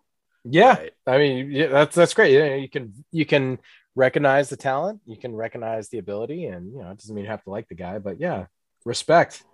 Absolutely. For a YouTube dive, I really recommend you just YouTube search Insane Dick Lane. Don't ask any other questions. Insane Dick Lane, and just enjoy the ride. He's an amazing local guy. He's actually on a break right now. He's dealing with family stuff, but he, over the last 5 years, has been one of the most entertaining guys.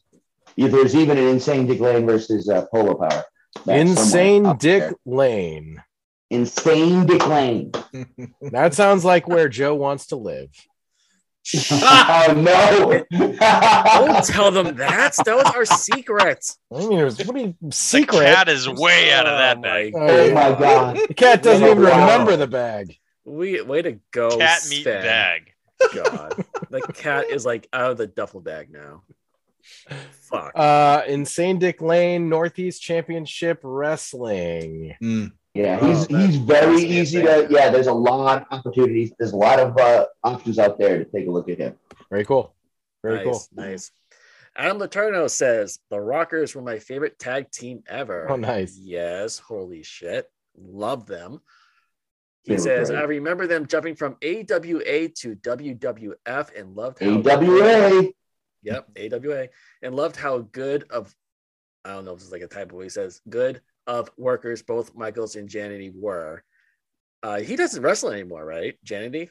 I think he'll show up every. Yeah, I think he'll show up every now and then to like be a legend. But as far as like wrestling, like you're kind of going to see what the clusterfuck might be, not the greatness that will follow. And he's still living pretty hard. Yeah. So. Yeah. That's what I hear. That's why I was like wondering if he even wrestles at all. So I know he's been having it pretty rough. Scuttlebutt is he still? I don't think people would be super interested in booking him at whatever the rate he probably. Yeah. So yeah, that's probably not. He's not at that point. It happens a lot. Yeah. Right. He also continues with great high-flying fast moves in the land of the Giants. When they split, I followed them both and was thrilled when Michaels came back after WM14, which is WrestleMania 14, nearly ended his career. And when Jannetty, I keep saying Jannetty, my God. It's Jannetty. Jannetty, thank you. Marty Jannetty. Damn it, I'm so stupid. Fuck. Anyways, he came back for the one night for the Rockers reunion on Raw, and said that Marty couldn't keep his life straight, but glad that Michaels had his career for as long as he did. Excited for this episode, thank you. And he said he still watches wrestling from time to time and loved it as a kid. And he says if you talk about the best wrestling games of the 8 and 16-bit era, NES Pro Wrestling is still the best side offering. Though Super Fighter Pro Wrestling X Premium is the best of them all. Much love, gents. Thank you, Adam. We love you too. Thanks, Adam. Thanks, Adam. I want to add that Adam is also a drummer for the party band. He said, she said. That's right. So three-time Worcester, Massachusetts best band of the year. That's right. Yeah. That's right. Phil Conti says, I caught wrestling fever in the mid-'80s. My favorites were Demolition. Yes. Yeah. Mm-hmm. Yes, please. But I loved all the random characters. Ricky the Dragon Steamboat, Coco Beware, $1 Million Man, Hacksaw Jim Duggan, Jake the Snake, Honky Tonk Man, etc. Then he continues with, I think my favorite WrestleMania was Mega Powers Explode. Yeah. Oh my God. Yes. Oh wow. Really was. Macho and Hogan. Yes. Lust in your eyes. Yes. Lust in your eyes. Oh my God. Yes, fantastic. And lastly, and certainly not least, Jason Lewis says, easily The Undertaker with Mick Foley, a very close second. Legion of Doom, fuck yes. Take my vote for best tag team. If I had to pick a stable, I'd have to go with DX for sure. Love DX. Not when they came back the second time. It was kind of like awkward when they came back for the second time. But yeah, thank you guys so much for those awesome answers. And so if you want, please check out our Facebook page. It's a pretty happening group. I think we're kind of close to 900 members. Nice. Something like that. Okay, so we're at 873 right now, so that's cool. Which is close to 900. When you round it, rounding is a thing. Yeah, I love rounding. I like rounding. It's always fun. Been a big fan. Fun. Yes, absolutely. And also, we're on Twitter, which is @Redoctopus, or you can always email us at redoctopus@gmail.com. And please, if you like what we're doing, leave us a review. That would be amazing. That would be amazing. Or a rating, which is also amazing, on our host site, which is Pinecast. So thanks for those awesome ponderings. And without further ado, let's get back to the show. Right. So, and Dom, if you have to jump off, that's no problem. We understand. I am gonna run off. I really thank you guys. I'll be happy to come back if you guys will have me. Wrestling isn't the only thing I love, so please. It was great talking to all you guys, and I hope everybody enjoys this. So before you go, do you want to do another promotion? Do you want to promote anything at all? Anything? Yeah, I talked about wrestling, so let's everybody remember. Really just right now the best way is if you see one of these companies doing a show, to go to that show instead of spending $50 on a pay-per-view that's going to suck. You know what I mean? That's one thing I want to say. And those companies, RWA, Rhode Island Championship Wrestling is coming back soon. Look out for the Pro Wrestling Collective. Look out for, obviously, Beyond Wrestling is some, they're all over the place. They tour, but if you're in Rhode Island or Massachusetts, those are the companies. And I did forget there's someone else I'd really like to, another company I'd like to really, it's not wrestling, and that's Power Act Entertainment. They I actually did a film for them a while back. You can see on Prime. It's called Alternate Ground. But the guy, Daniel Groom, the director, you want to see his movies and his short films now, because then you can say I saw them when he's directing blockbusters, because the guy's an amazing director. And it's Alternate Ground, Power Act Entertainment. I think they have a little spot on Prime, and that's definitely a company to look out for, and great films, thrillers. The one I'm in, Alternate Ground, is an alien thriller, so that kind of stuff. And guys, thanks again. Be well, everybody. Yes. Thanks, Tom. Thanks a lot. Take care. I just have to say that was the first time that we asked a guest to promote themselves, and instead they didn't promote themselves. They promoted the medium that they love.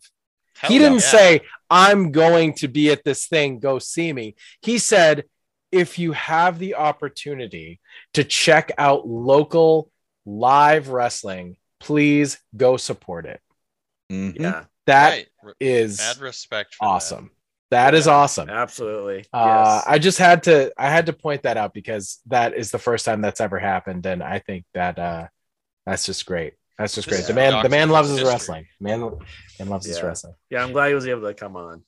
Hell yeah. And I mean, I love all the interactions with that you were able to have, George, too, with him. That was really cool. You obviously, I mean, you're more knowledgeable than us by far with all these smaller companies.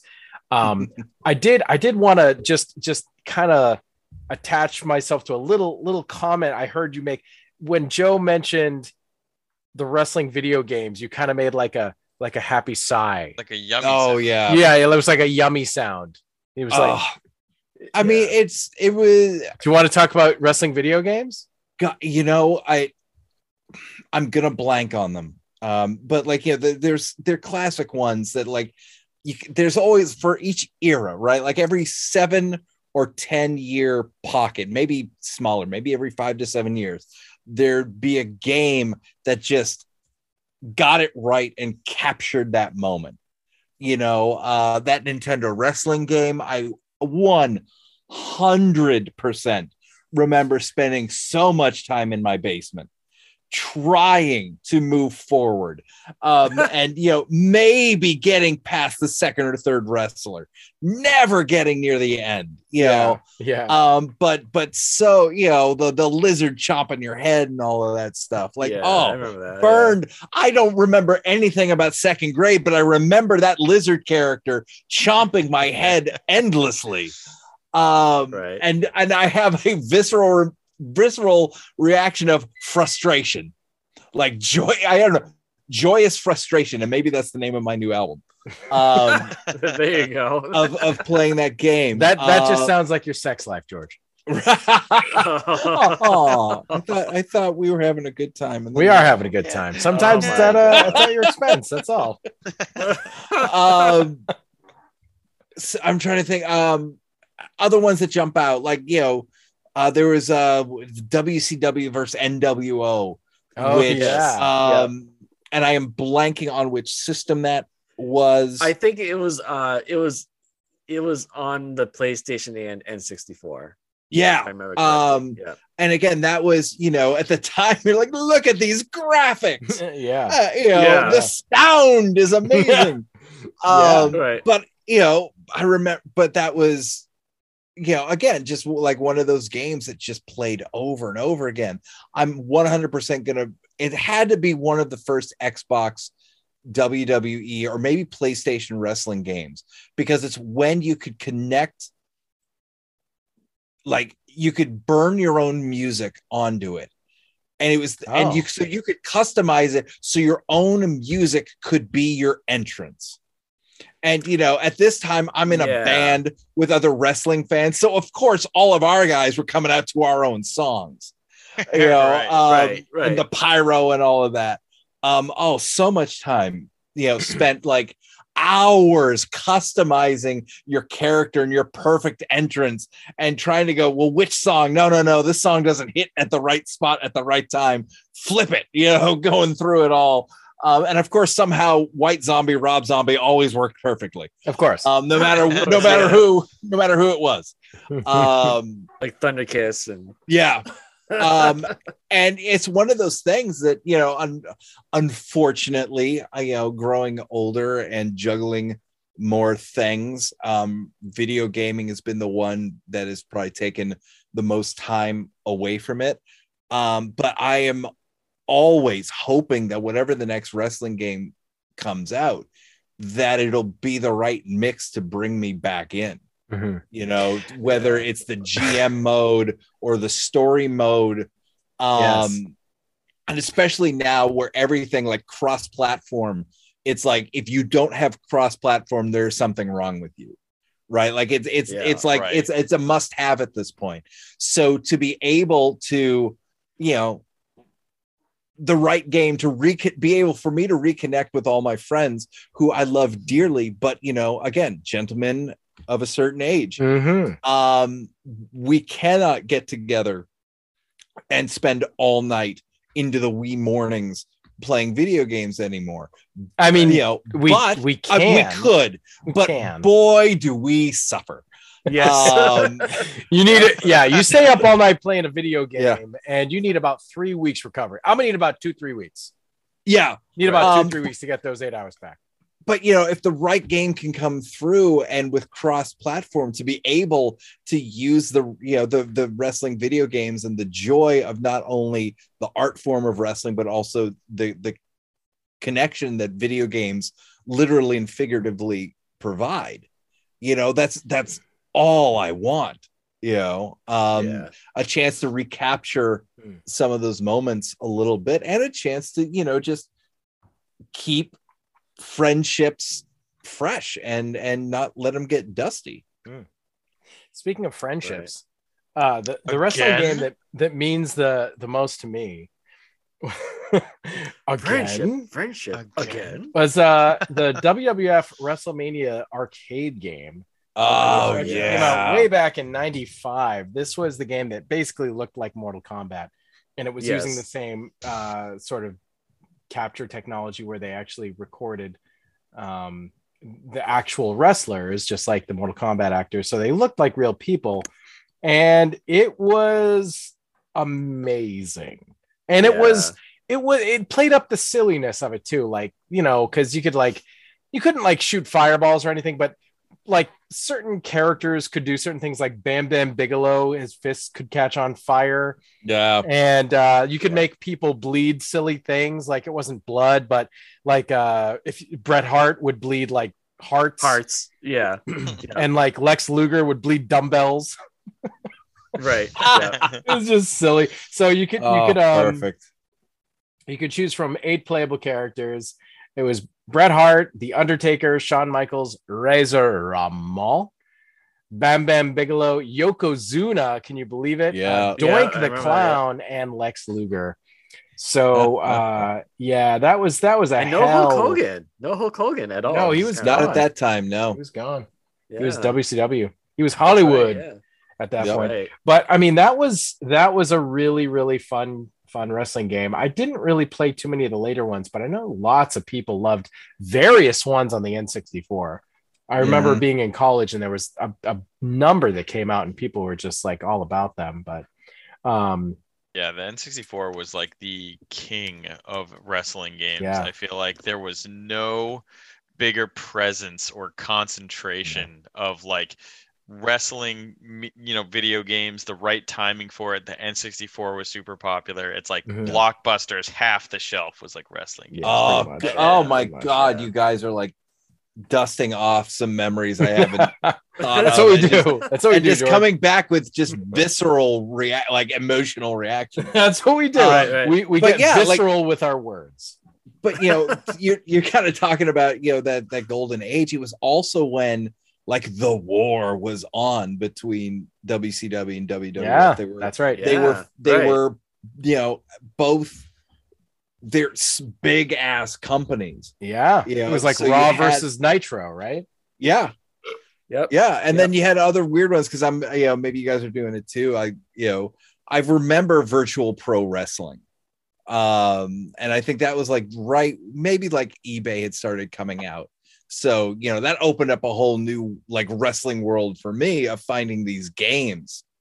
Or, you know, the classic, like go to the flea market and just find, you know, $10, $15 games on somebody's table. But yeah, it was great. And ECW had their own game. Yeah. So Virtual Pro Wrestling, that was N64. Yep. Yeah, I remember that. You know, again, and PlayStation as well. Yeah. Oh yeah, we're never gonna top these graphics. No way. Oh, never. God. I know. It's like peak, you know, graphics. You got these polygonal wrestling guys, and then you look at the trailer for the one I keep hearing people talking about this week. I think just came out is WWE 2K22. Yep. And I mean, holy shit! Like that game looks so insane. It looks so like photorealistic. It's just insanity. You know, it's like it has approached levels of like, you know, again, you ask where do graphics go from here to capture realism further? But like we've said it so many times throughout the years, and it always gets closer and closer. But you know, at this point, I feel like we're really rounding like that final corner here. Yeah. And people seem to be pretty positive on that one, which is, I guess, good to hear for fans of wrestling games, because the 2K20 game was apparently a trash fire. Yes. And That's really left a bad impression for people. So I guess this one kind of brought back some, you know, some good faith there. Yeah. Yeah.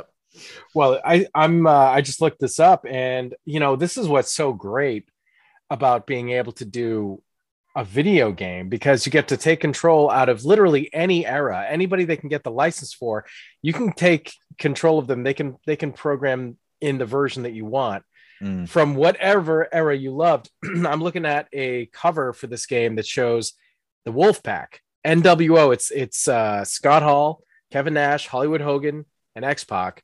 Was he in the NWO? Yes, he was. Yes. I don't remember. He was the 6th member. which is how he got his 6th name. See, that's funny. I thought he was the 1, 2, 3 kid, and it was 1 + 2 + 3. Oh, so now we're gonna dive into his lore. Okay, cool. So he came in. So he was the Lightning Kid. Yes, and I remember Global Championship Wrestling, maybe like Texas. I think it was Texas based. So then he came into the WWE with really no name, and then one night he shocked the world and beat Razor Ramon. This total jobber beat Razor Ramon, and that's how he became the 1, 2, 3 kid. Right. Yes.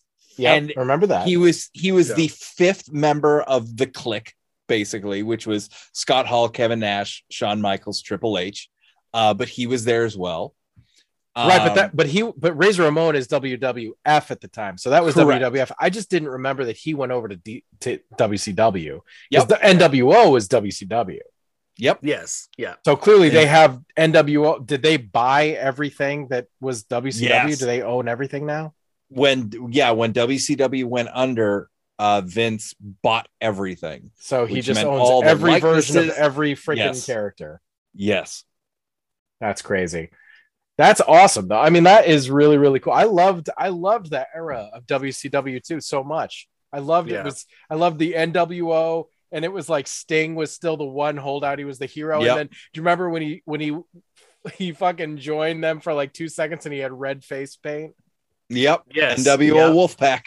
That was so badass. And I remember that was like his deal was he's like, I'm going to be happy. He was like with the red face paint. Sting came out and he was all smiles all the time. And it was so weird to see that because he hadn't smiled basically since he adopted the white face paint. He was all like, because it's just obviously the Crow is the inspiration, and so he's like all very serious. I think that's what drew me to him in the first place, just because of that. Yeah, because before that he just kind of looked like the Ultimate Warrior face paint, sorta, but with like stupid bleach blonde spiky hair. And he changed so drastically when he had that remake. But I mean, we haven't talked about WCW enough, but I mean, Sting, I love Sting. Sting is fucking great. Yeah. He still wrestles too, right? Yes. Over in AEW. He is one of the more expensive autographs that I've seen at cons. He is a lot more than a Ted DiBiase, is what I'll say. That sounds about right. But yeah, he was awesome. I loved Sting. Lots of people did. You know, I have to mention it because he hasn't been brought up. No one's brought up Piper. Why? How? Oh yeah. How has it been this long in the episode and we haven't talked about fucking Rowdy Piper? So my wife, if she had a choice, it would of her favorite wrestler, because she doesn't like wrestling at fucking all, it would be Rowdy Piper. And it's because They Live is like her favorite movie. So Rowdy Piper was the shit. And a legend. I'm very, very happy. I always get to say I got to meet him. Great interaction with him. I have a signed poster from him from They Live. And my wife and I met him 5 months before he passed away. It was at Rock and Shock in Worcester, Massachusetts, and it was crazy. He's one of those guys who he was unfazed by the length of his line, and at this particular time, the big guest was actually like this year. The big guest was. It was basically all the Child's Play guys. So, you know, Brad Dourif was there, his daughter, the kid who was Andy, all the, I don't know, at least them three. I don't know. I don't remember if there was anybody else, but they had a doll, and you could buy like a big, you know, photograph with everybody in the doll and all the stuff. And that was like the big gimmick for that year. And I'm telling you, like, other than Brad Dourif, like, it was just that the line was all Rowdy. Like, nobody was in anybody else's line. And Rowdy's line was freaking humongous. And he kept like leaving to do photo stuff, and then he would come back. And we were just waiting. There was a huge line, but we're just like, whatever, let's just keep waiting. Who cares? And we're kind of close to the beginning of the line, but it had really grown behind us. And he comes back and he's like, okay, let's do it. Okay. And he's like full energy, like full youthful energy. And he was wearing a shirt that said villain. And, he couldn't have been farther from a villain this day. He absolutely spent like 5+ minutes with every single person in that line. So it just kept getting longer and longer. And he just didn't care. He just wasn't going to skimp out on each individual interaction. And when we got to him, we were, I have one regret. Going there, I was like thinking we should bring him bubblegum. That would be so funny. And then I could say, I heard you were out, picked some up. I heard you were out. And I didn't do that, and I regret it to this day. I wish I had done that. I wish so hard I had done that. But he was very nice. He hit on my wife, which was cool. But I mean, he was so friendly, so genuine, a lot shorter than I thought. I really just he was kind of like my height, and I'm like barely 5'10", and I really thought he was taller, but he was really so awesome. We talked about They Live. We talked about, he's like, it's crazy. These people today, even, they talked about these lizard people. It's kind of like in this movie, like people really like believe this shit, man. Like it's really, I didn't know that at the time, but like, it's like really crazy. You guys ever heard about this? These people believe there's like lizard people, like trying to secretly take over the earth. You know about this? And we're like laughing, and Christine and I like know all about that stuff. And we've seen Iron Sky. Okay. Like we know they're moon Nazis, and like, oh my God, so goddamn funny. But so anyway, that's my Rowdy story. He had to be brought up. I was afraid the whole episode was gonna go by. And then I would have to face my wife, and she would say, "Oh, did people talk about Rowdy?" And I'd be like, No. I don't know why. I'm ashamed. And she'd be like, boycott the show. I mean, she's not going to listen to this episode no matter what. So yes, maybe she will, just to check. She won't. Right. Mrs. Parasite is all set with wrestling, but that's okay. We had a great time. That was a great memory. Very, very, very sad when he passed. Very, very sad. Oh yeah. I was very, very sad. Of course, yeah. One of my favorite memories is obviously going to Raw. Yeah. With our parents. That was love. I think we stayed for 2 tapings. They did after Raw. They did another taping for the Saturday morning show. Yep, I believe. Okay, I vaguely remember that. Yeah, because I remember Brett wrestled. Yep, he was there. Yep. Unfortunately, that's like the only match that I remember, because Bret Hart is like, holy shit, I love Bret Hart. And I remember him. I think he lost. Did he lose that match? Dude, I don't remember. I remember watching the match. I was like being like wicked pissed because my favorite wrestlers lost. We didn't have good seats at all for that either. Yeah, we were like way up high. We were up high, yeah. I mean, it's fun. That was like one of the. I think I went to 3 like small WWF events. One was years later, more like early 2000s. I remember like Rob Van Dam was like kind of a thing. And and I went to with my girlfriend at the time. We went to in Lowell. They had at the Songus Arena. Sometimes they would have wrestling. And at the time, I was actually going to UMass Lowell, so it was just like, oh, you want to go see this wrestling? Like Rob Van Dam's going, and like, okay. She like had a thing for Rob Van Dam.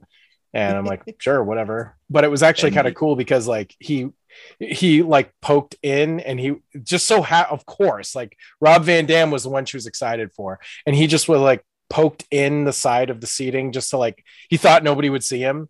And he wasn't like out in where, the wrestlers should be. He was like where the fans just would be walking around. And he just kind of was like, kind of watching, and looked over, and I'm like, oh my God, it's literally Rob Van Dam right there. And she's like, "Oh my god!" And she like freaked the fuck out. And it's like, "Run! Run!" And we just turned and waved, and that was that. But right. Funny memory, but kind of like when we met Joe Perry from Aerosmith. That was fun. Oh my god, that was a long time ago. That was a long time ago. We met him at Cambridge's fair, like randomly. Yeah, and I remember, just local Renaissance fair. He was just walking around. We were kids. We were like kids. 12. Yeah, this is when Get a Grip came out. Yeah, this was a long time ago. Steve Tyler. We met Steve Tyler too. They were both there. Yeah. He was there. He acted like he didn't give a shit, but. Yeah. Joe was nice. Which is fine. No, he's trying to spend time. It's fine. It's fine. Yeah. I remember we walked past this little place at the fair, and I remember Steve kind of like tapped my shoulders like, "Joe, doesn't he look like Joe Perry from Aerosmith?" I look over, I'm like, "Oh my god, I think it is." And we're debating like, should we ask him if he's Joe Perry from Aerosmith? I'm like, I don't know. Kind of feels awkward just looking at something like, "Are you so and so from this band?" And we did anyways. And he was like the nicest guy. He's like, no. We asked him like, "Are you Joe Perry from Aerosmith?" And he's like, "I am." And he shook our hands. And we talked to him for like, I don't know, it seemed like a while, but I think it was a few minutes. That was yeah. He was. I remember it was like freaking. He was like freaking tall. I think we were small because he's not a tall guy. He's not. But everyone's a giant when I'm so small. I mean, literally, we were like 11 or 12. I think. I mean, we were young. I think we were in high. I don't think we were in high school. We're like close to high school. I think it was middle school anyway. You were at the maybe 12 of middle school. Yeah, maybe it was like 6th grade or something. That would have been 12. Maybe, yeah. Oh my god. Yeah, it's that was funny. It's funny, yeah. Very funny. Off topic, but fun. Off topic, yeah. I just had to mention that because I'm talking about meeting celebrities, and I don't think I've ever met a famous wrestler.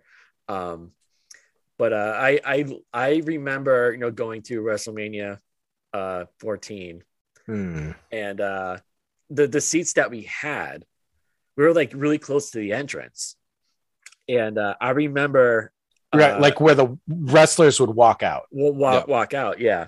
Now I so vividly remember, watching The Undertaker walk to the ring. That was the greatest entrance he ever had. It was so good. And then Kane's entrance. Yeah. With the fucking flames. Yeah, we were so close to the flames, you could feel the heat. I felt like the hairs on my arm, the pyrotechnics were so loud. We were probably right next to them. We were like right next to them, yeah. And when they popped, it was like reality shifted. It was so loud because we were literally right. Terrible seats to see what was going on. We basically couldn't see anything.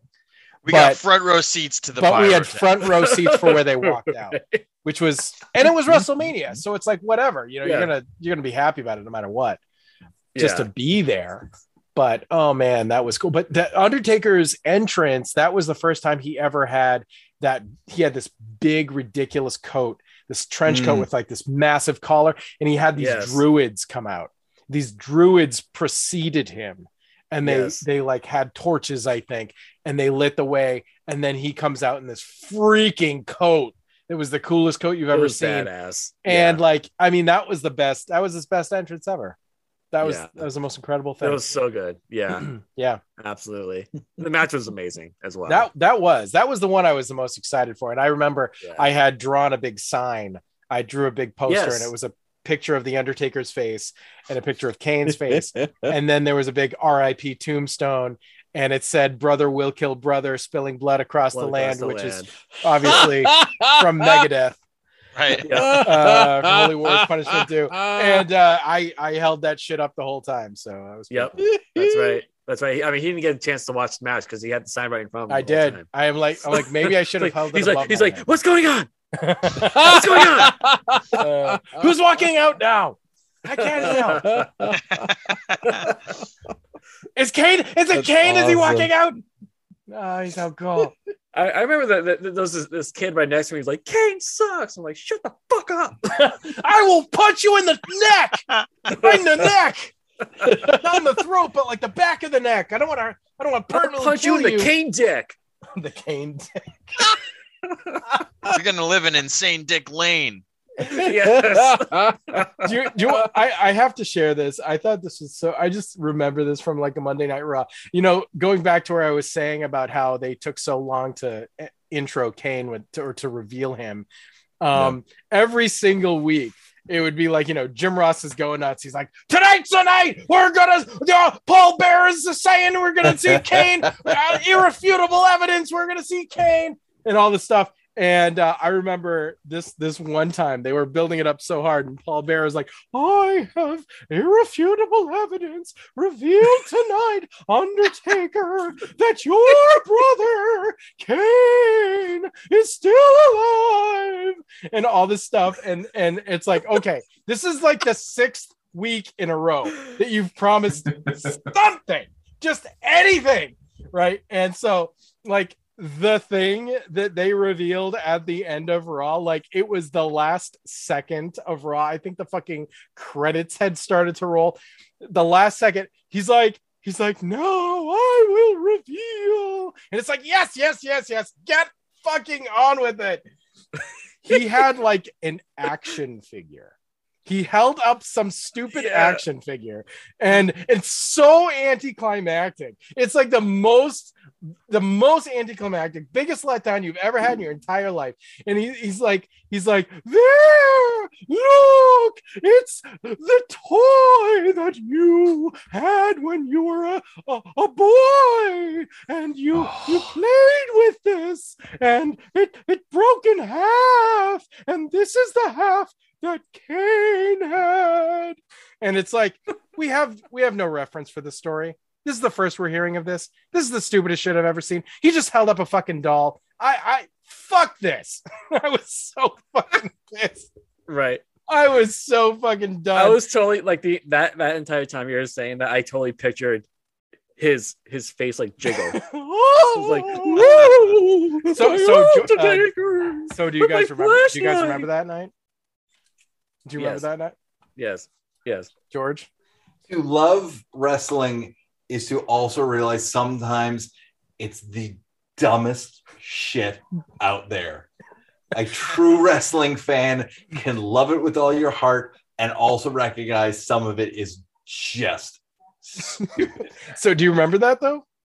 I don't. So my WrestleMania 14 story is working in the Cambridge Side Galleria Lids, which at the time was right outside the food court, right outside, like the outside area. And so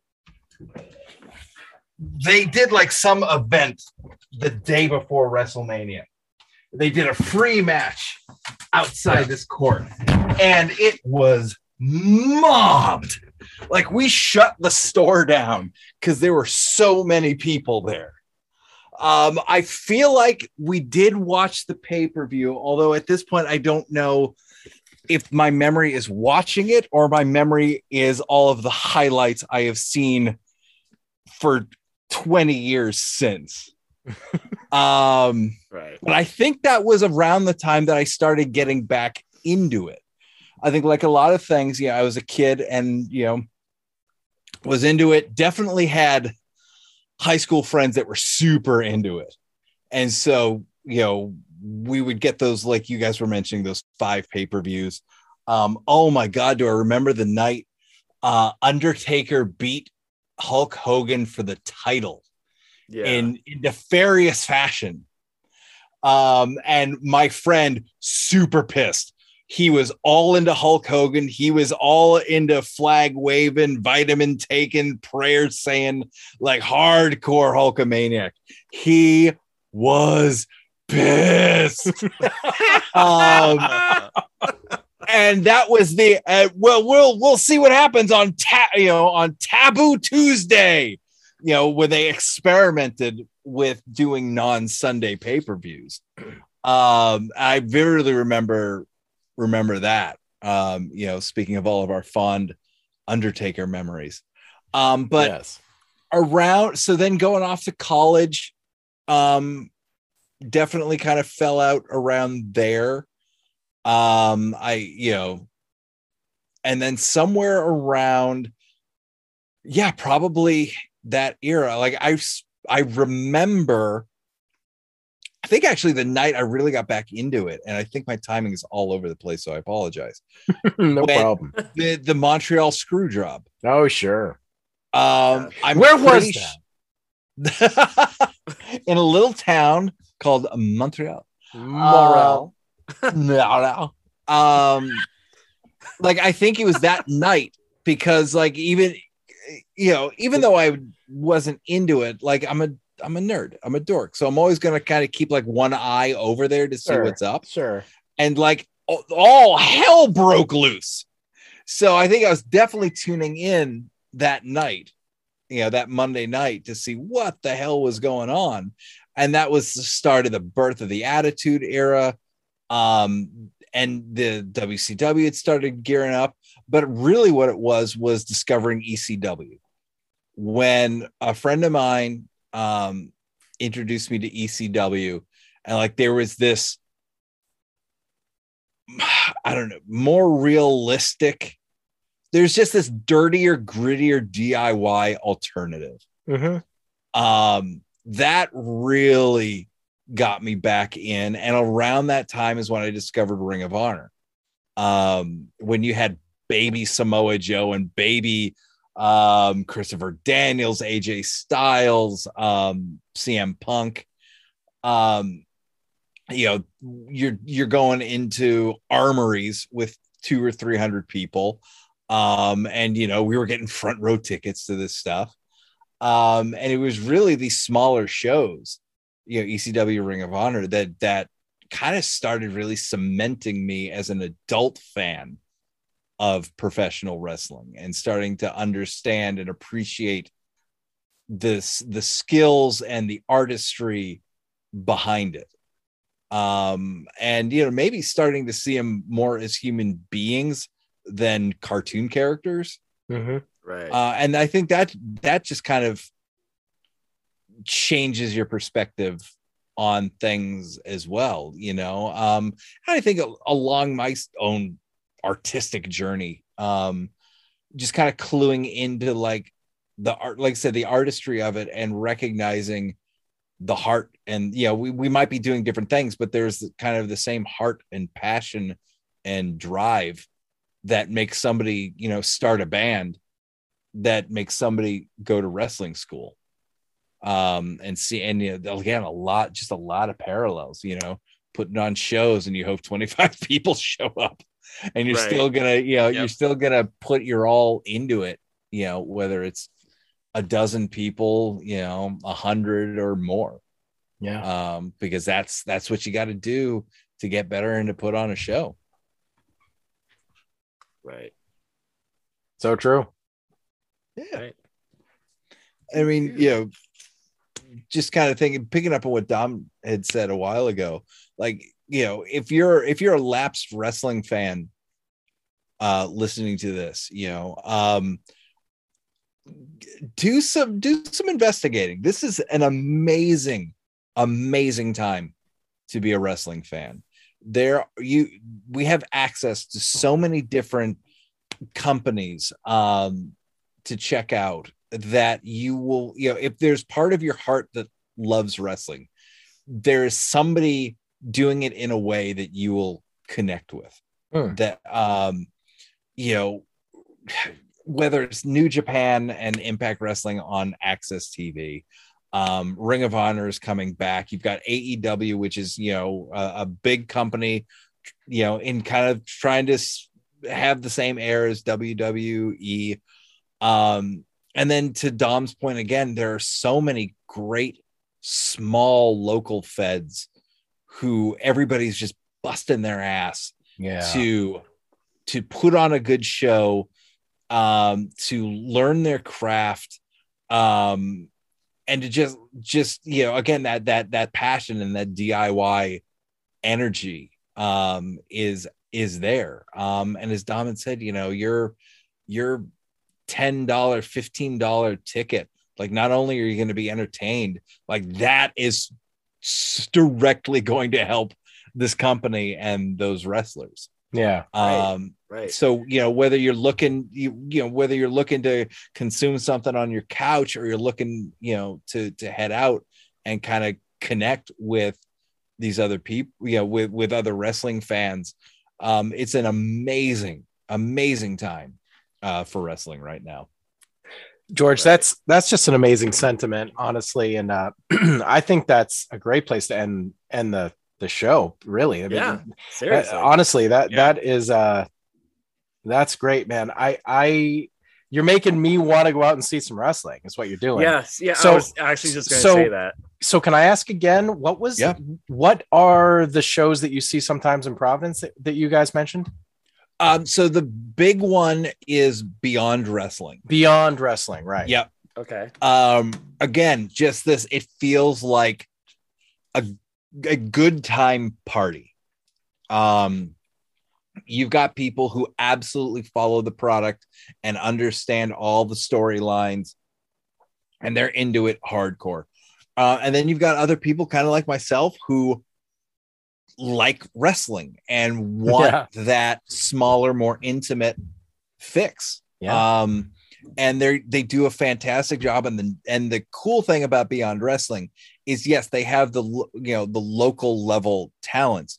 And let me just say, they might be local level talents. They are freaking talented. These are great craftsmen and women who are good and talented and busting their asses. But what Beyond does is they will also bring in people that you might know from AEW, from other, higher feds. Sure. So you get this wonderful mix of people you've seen on TV that now you get to see in this intimate 200, 300 person setting, which is fantastic, to go along with the newer talent. So again, I really like the mix that they put on their shows. I've been to 3 at this point. Again, there's a 2.5 year break thrown in there. Right.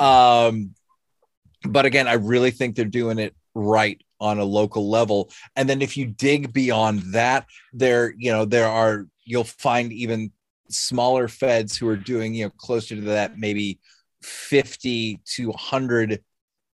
Maybe it's in a gym, it's in an armory. I've seen some that are, renting out hotel ballrooms, because, what else are the hotel ballrooms going to be doing these days? Yeah. Right. But again, it's these, low cost of entry. So you get in, you have a great time. And the way it's set up now, that, you kind of like going to a gig where all the bands put out their merch, and if you dig somebody, if you connect with somebody, you can buy their CD, you can buy their shirts. Mm-hmm. A lot of wrestlers have set up their own tables, and so if somebody blows you away and you really connect to what they're doing, you can go over there, you can buy their t-shirt for $20, and directly you're helping them get home. Literally, you're helping them eat on the way home. And you're helping them along their journey. And yeah, man, I was almost embarrassed when it finally clicked, going to these shows for as long as I have, that recently it clicked. It's like, oh my God, it is just like what I'm doing. When, Swarm of Eyes sets up at a gig, when I'm at conventions with, my graphic novels and stuff like that, these wrestlers are doing the exact same thing. So of course I've got to support them the exact same way I would support another artist or writer at a convention that I dig and who's doing good stuff, the exact same way any band Swarm of Eyes plays with that we connect with, whether musically, personally, or both. Like, absolutely, of course I will go into a comic convention and I'll spend money like a drunken sailor, because God damn it, that's what you're supposed to do. Right. And like I said, it finally clicked in. It's like, right, if I'm going to these wrestling shows and there's somebody busting their ass, go buy their t-shirt, help them on their journey, and these smaller shows let you do that. Nice. Right. Right. I just happened to look up their website, and they have stuff going on every Thursday in Worcester. Wow. They have they have a They have a standing weekly show. I've been there once. And again, it's just a good time. It's George, I think we got to go. Well, I think we will. Yeah, I mean, I think we got to go to together. Yeah, we'll find so we'll have a retro night. Yeah, we'll pick one. I like it. Yeah, I think we all gotta just go catch some local wrestling. That would be fun as hell. I haven't seen it in just years. Yeah, I mean, the last time I saw years. like something local was last year when I went to Pennsylvania for a gaming convention. They had some wrestling matches. They had people dressed like comic book characters or video game characters, and kind of like do like little mishmash, and it was just a ton of fun. Yeah, I had some stuff recorded. I should probably put up on my YouTube channel. Yeah, that'd be great so people can see. Yeah, that was a lot of fun. Tim, will you come with us? Absolutely. Nice. You better bring bring Stephanie with you. Oh yeah. Yeah, that'd be super fun. I mean, what, like you're saying, what better time to get into it, you know, and getting to see it at like the ground level, these grassroots kind of just wrestling federations and everything that are out there, and these people who are just passionate as hell about doing the art form that is important to them. Like, I feel like as a creative, like you said before, like just echoing that, like, how can you not thrive off that? You know, like even if the wrestling itself didn't seem interesting at face value, like that energy is so powerful. So great. Yeah. I think that really just, hell yeah. I'd be super game for that. Awesome. Super cool. Hell yeah. Well, what an episode. This was a hell of a conversation. Yeah. Something different for us. George, can you stick around for just a couple more minutes to do Tim's B segment? Absolutely. Okay. Right. Cool. After that, you need to promo. We need to promo the hell out of your current book. Okay. Yes. We can do that. Okay. Yes, totally do that. Awesome. For sure. All right. So that was awesome. But now it's time. Well, it's actually, it's almost time to catch that horizon. But before we say goodbye, let's go to this.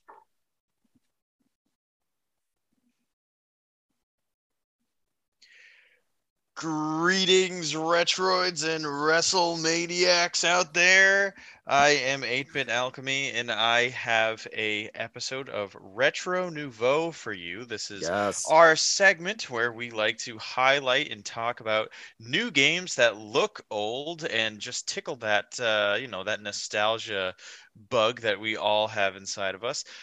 I will be talking about a topical game today, and also for a series first, a game that we've not played and is not out yet. But goddamn it, it's appropriate and it sounds cool, and I'm going to talk about it so that maybe at least one of you out there learns about it and goes and follows up and checks this thing out.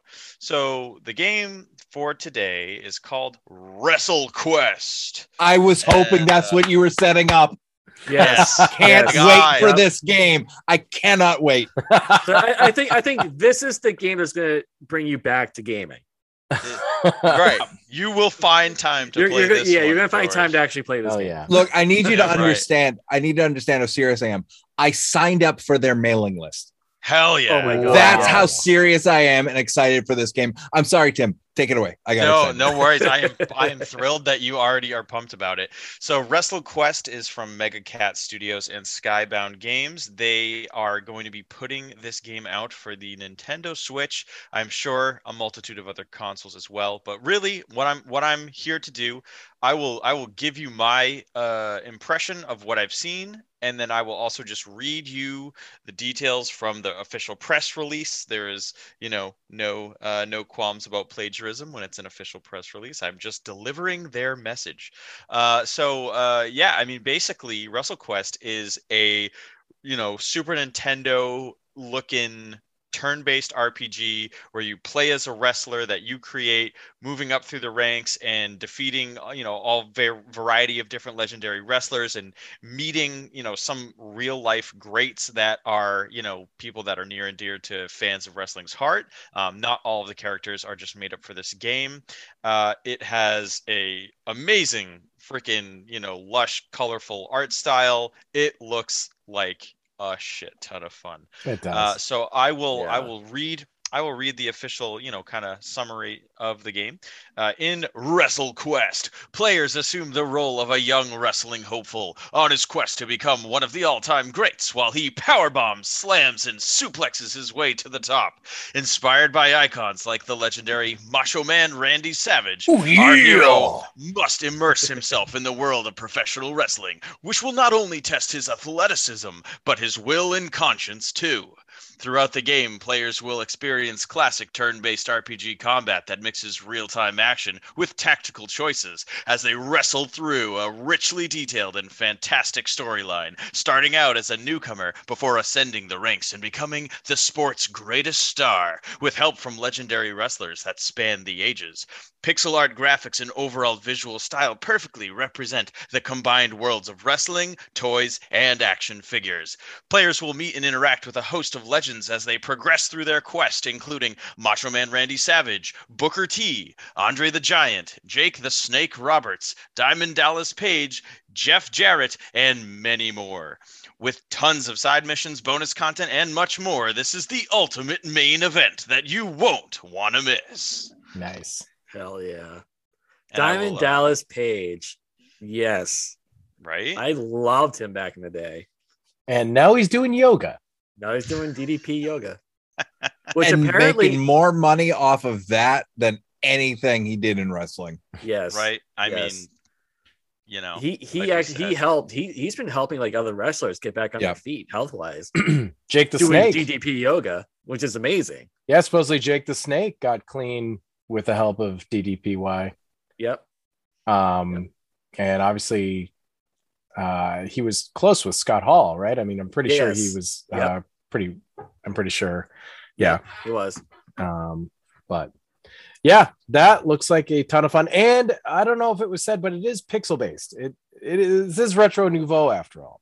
Yeah. So all of this game, all the sprites in this game, they're all like art graphics. School awesome sprite goodness. Love that shit. Yes, absolutely. I cannot wait for that game. Can't wait. Yes, very different, very unique. Yes, we will all be experiencing that together sometime in the future. Yeah, sure. But yeah, that's awesome retro nouveau, man. Yes, thanks, Tim. That was good. Very good. Sure thing. No problem. Yeah. And thanks for hanging out, even though you didn't really have too much to say. We don't always have, it's sometimes it's hard to find a topic that the three of us are like 100% on. And as we get on, we're in our fourth season now, and it becomes an issue of like, well, do you not do the episode because all three of you aren't on board, or do you just kind of power through and you just go with it, try your best? And we had our subject matter experts on here, so there was no worries that it would be a Dominic content filled episode. Dominic, all the expertise of you guys. Dominic provided that extra totally unique perspective of being on the mat itself that we couldn't have possibly been able to add to the conversation. And George, you're such a knowledgeable super fan, and you just have a golden voice. It's true. Which is I think why my ears have been smiling the whole episode. The whole time. Which is why I think you're able to sell so many comic books. Please tell us. Tell us about your goddamn book. Promote your comic book, please. You recently had a Kickstarter. Yes. So this has actually been a busy spring.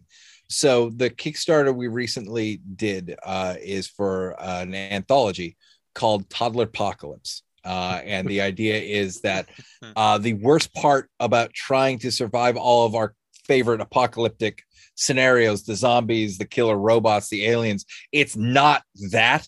It's actually trying to survive your kids.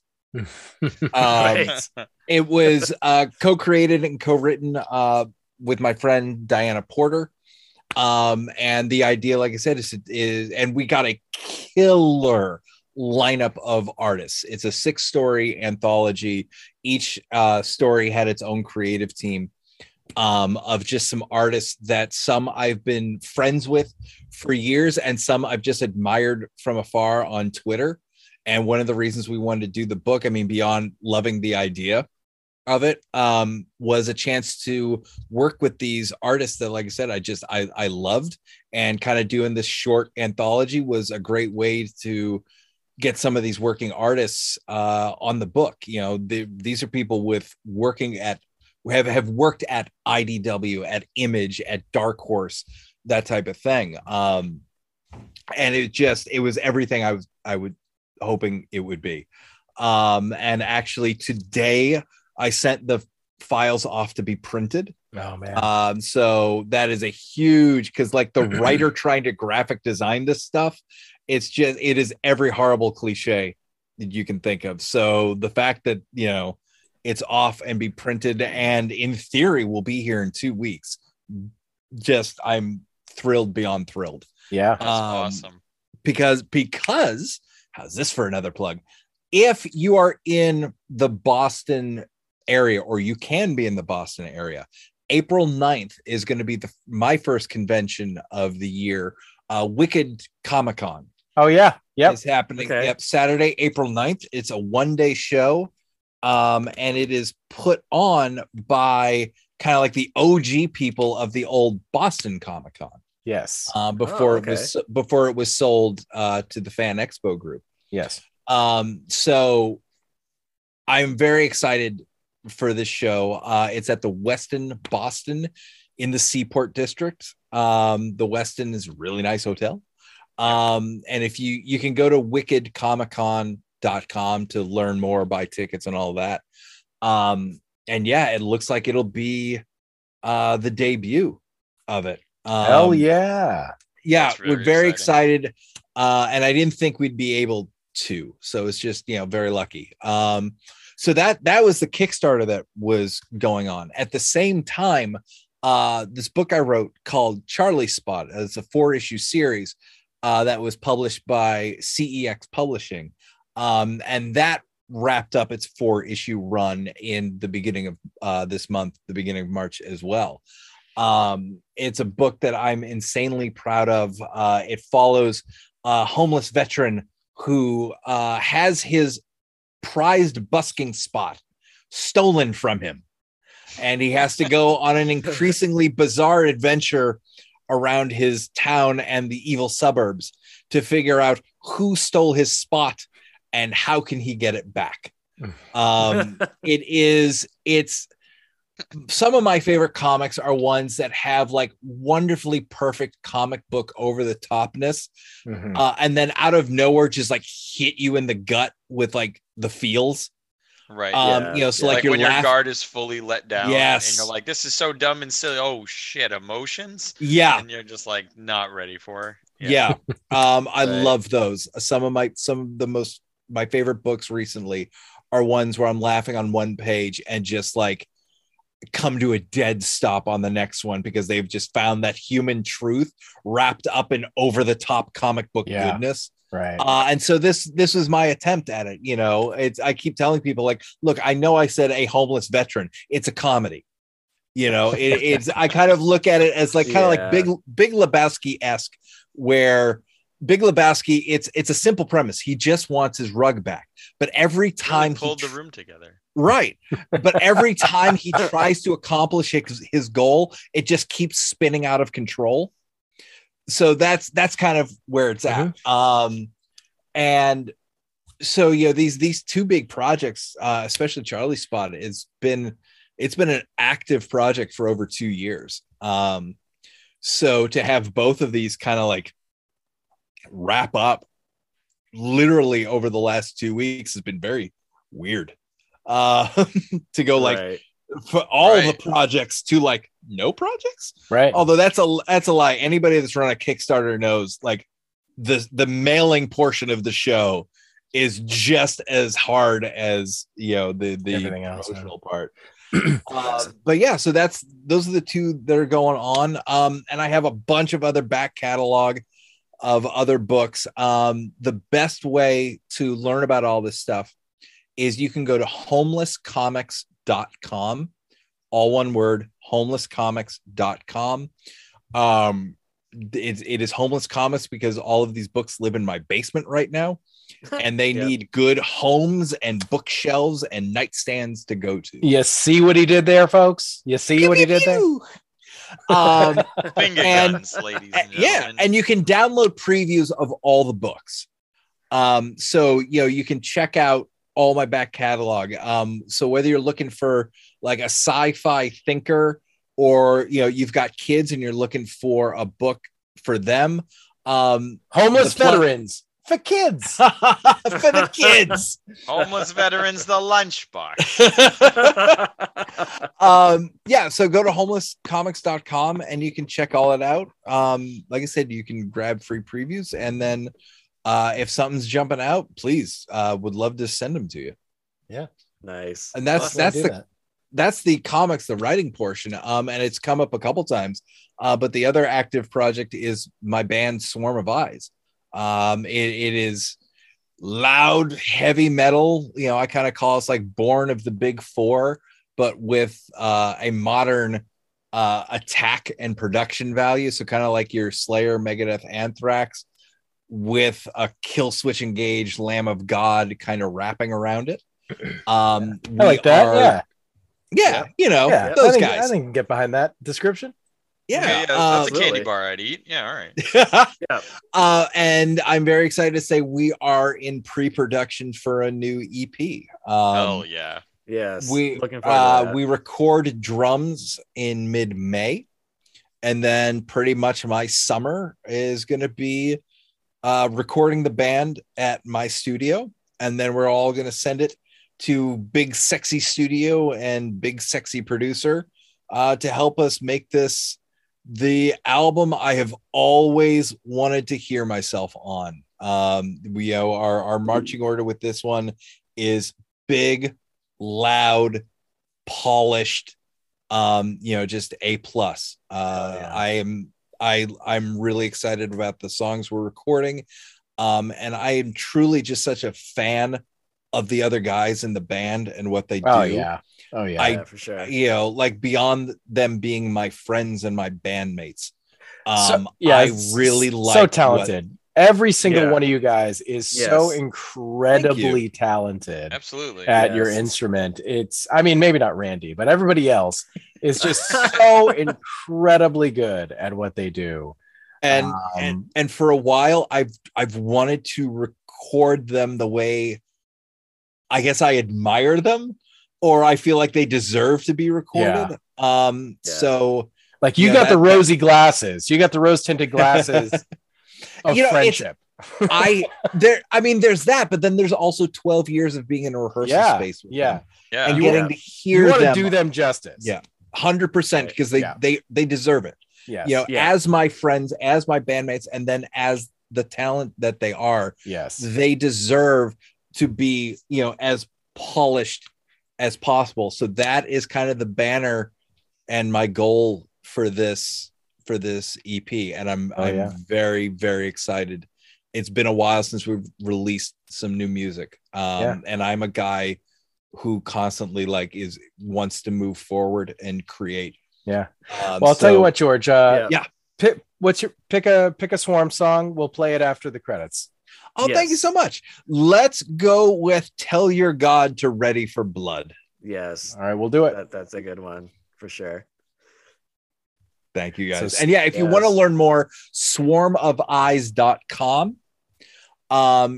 You can go there, Swarm of Eyes Band on YouTube, if you want to check out some of the songs there. And I'm a terrible plugger. If you would like to learn any more about me or just follow me, Twitter is my platform, and you can find me at Lazy Horde, LAZYHORDE. George, we're not even friends on Twitter. This is weird. Oh my god! Well, I just realized that. I didn't know you were. I had no idea. Yeah, I didn't know you were on Twitter either. My life is a lie. What's the point of anything I've done? Oh my god! Can't even get George on Twitter. Oh my god! Luckily, this is something we can easily we got to fix that, and then we got to go see some live wrestling. George, thank you so much for coming on the show. It's been awesome. Tell your George ready for Twitter. Yes. Guys, thank you for having me on, and seriously, thank you for your support and your friendship over the years. I truly appreciate it. And it makes me so happy to see you at gigs, to see you at conventions, to just be in the same circle. Again, I truly appreciate your energy and enthusiasm for all the stuff I do. Thank you so much. Of course. Yeah. You know what? You know what, George? You make it easy, bud. You make it easy. It's very true. Thank you, guys. Very true. I also have to say, I want to thank you, George, for asking me how I was doing at the last show, and then you gave me a big hug. I did. You did. That meant a lot to me. You have no idea how much that meant to me. I'm glad. It is especially the last 2 years. It's been super tough watching people go through what they've been going through because we haven't had those opportunities to connect face to face. Right. So that was that hug was 2 years of rolled into one. So I mean, I'm sorry the world didn't let us do that sooner, but I'm glad we were able to do that last week. Yeah, and better late than never. That's right. Yes, that's right. Absolutely. Yes. And it was wonderful to see you. Wonderful to hear how you're doing, man. Really. Thank you. Thank you so much. Thank you so much. All right. So that wraps up the episode. If you haven't jumped ship by now, we certainly hope you've enjoyed this week's journey over the treacherous waters of all the things that make growing up awesome. If you liked what you heard, please hit that little subscribe button and like us on Facebook and Twitter. As well as being part of the Unique BR Podcast Network, Retro Octopus is still a full-fledged member of the Dorkening Podcast Network, and you can also check out all of these awesome shows like Epic Tales from the Sewers, Throwdown Thursday, Let's Not with Michelle and Sam, and the Scream Sisters. So please check them out. You will not be disappointed. I have been your most handsome host, Nintendo. Have a safe night. And stay tuned for some freaking metal. Yes. And may God bless. God bless you.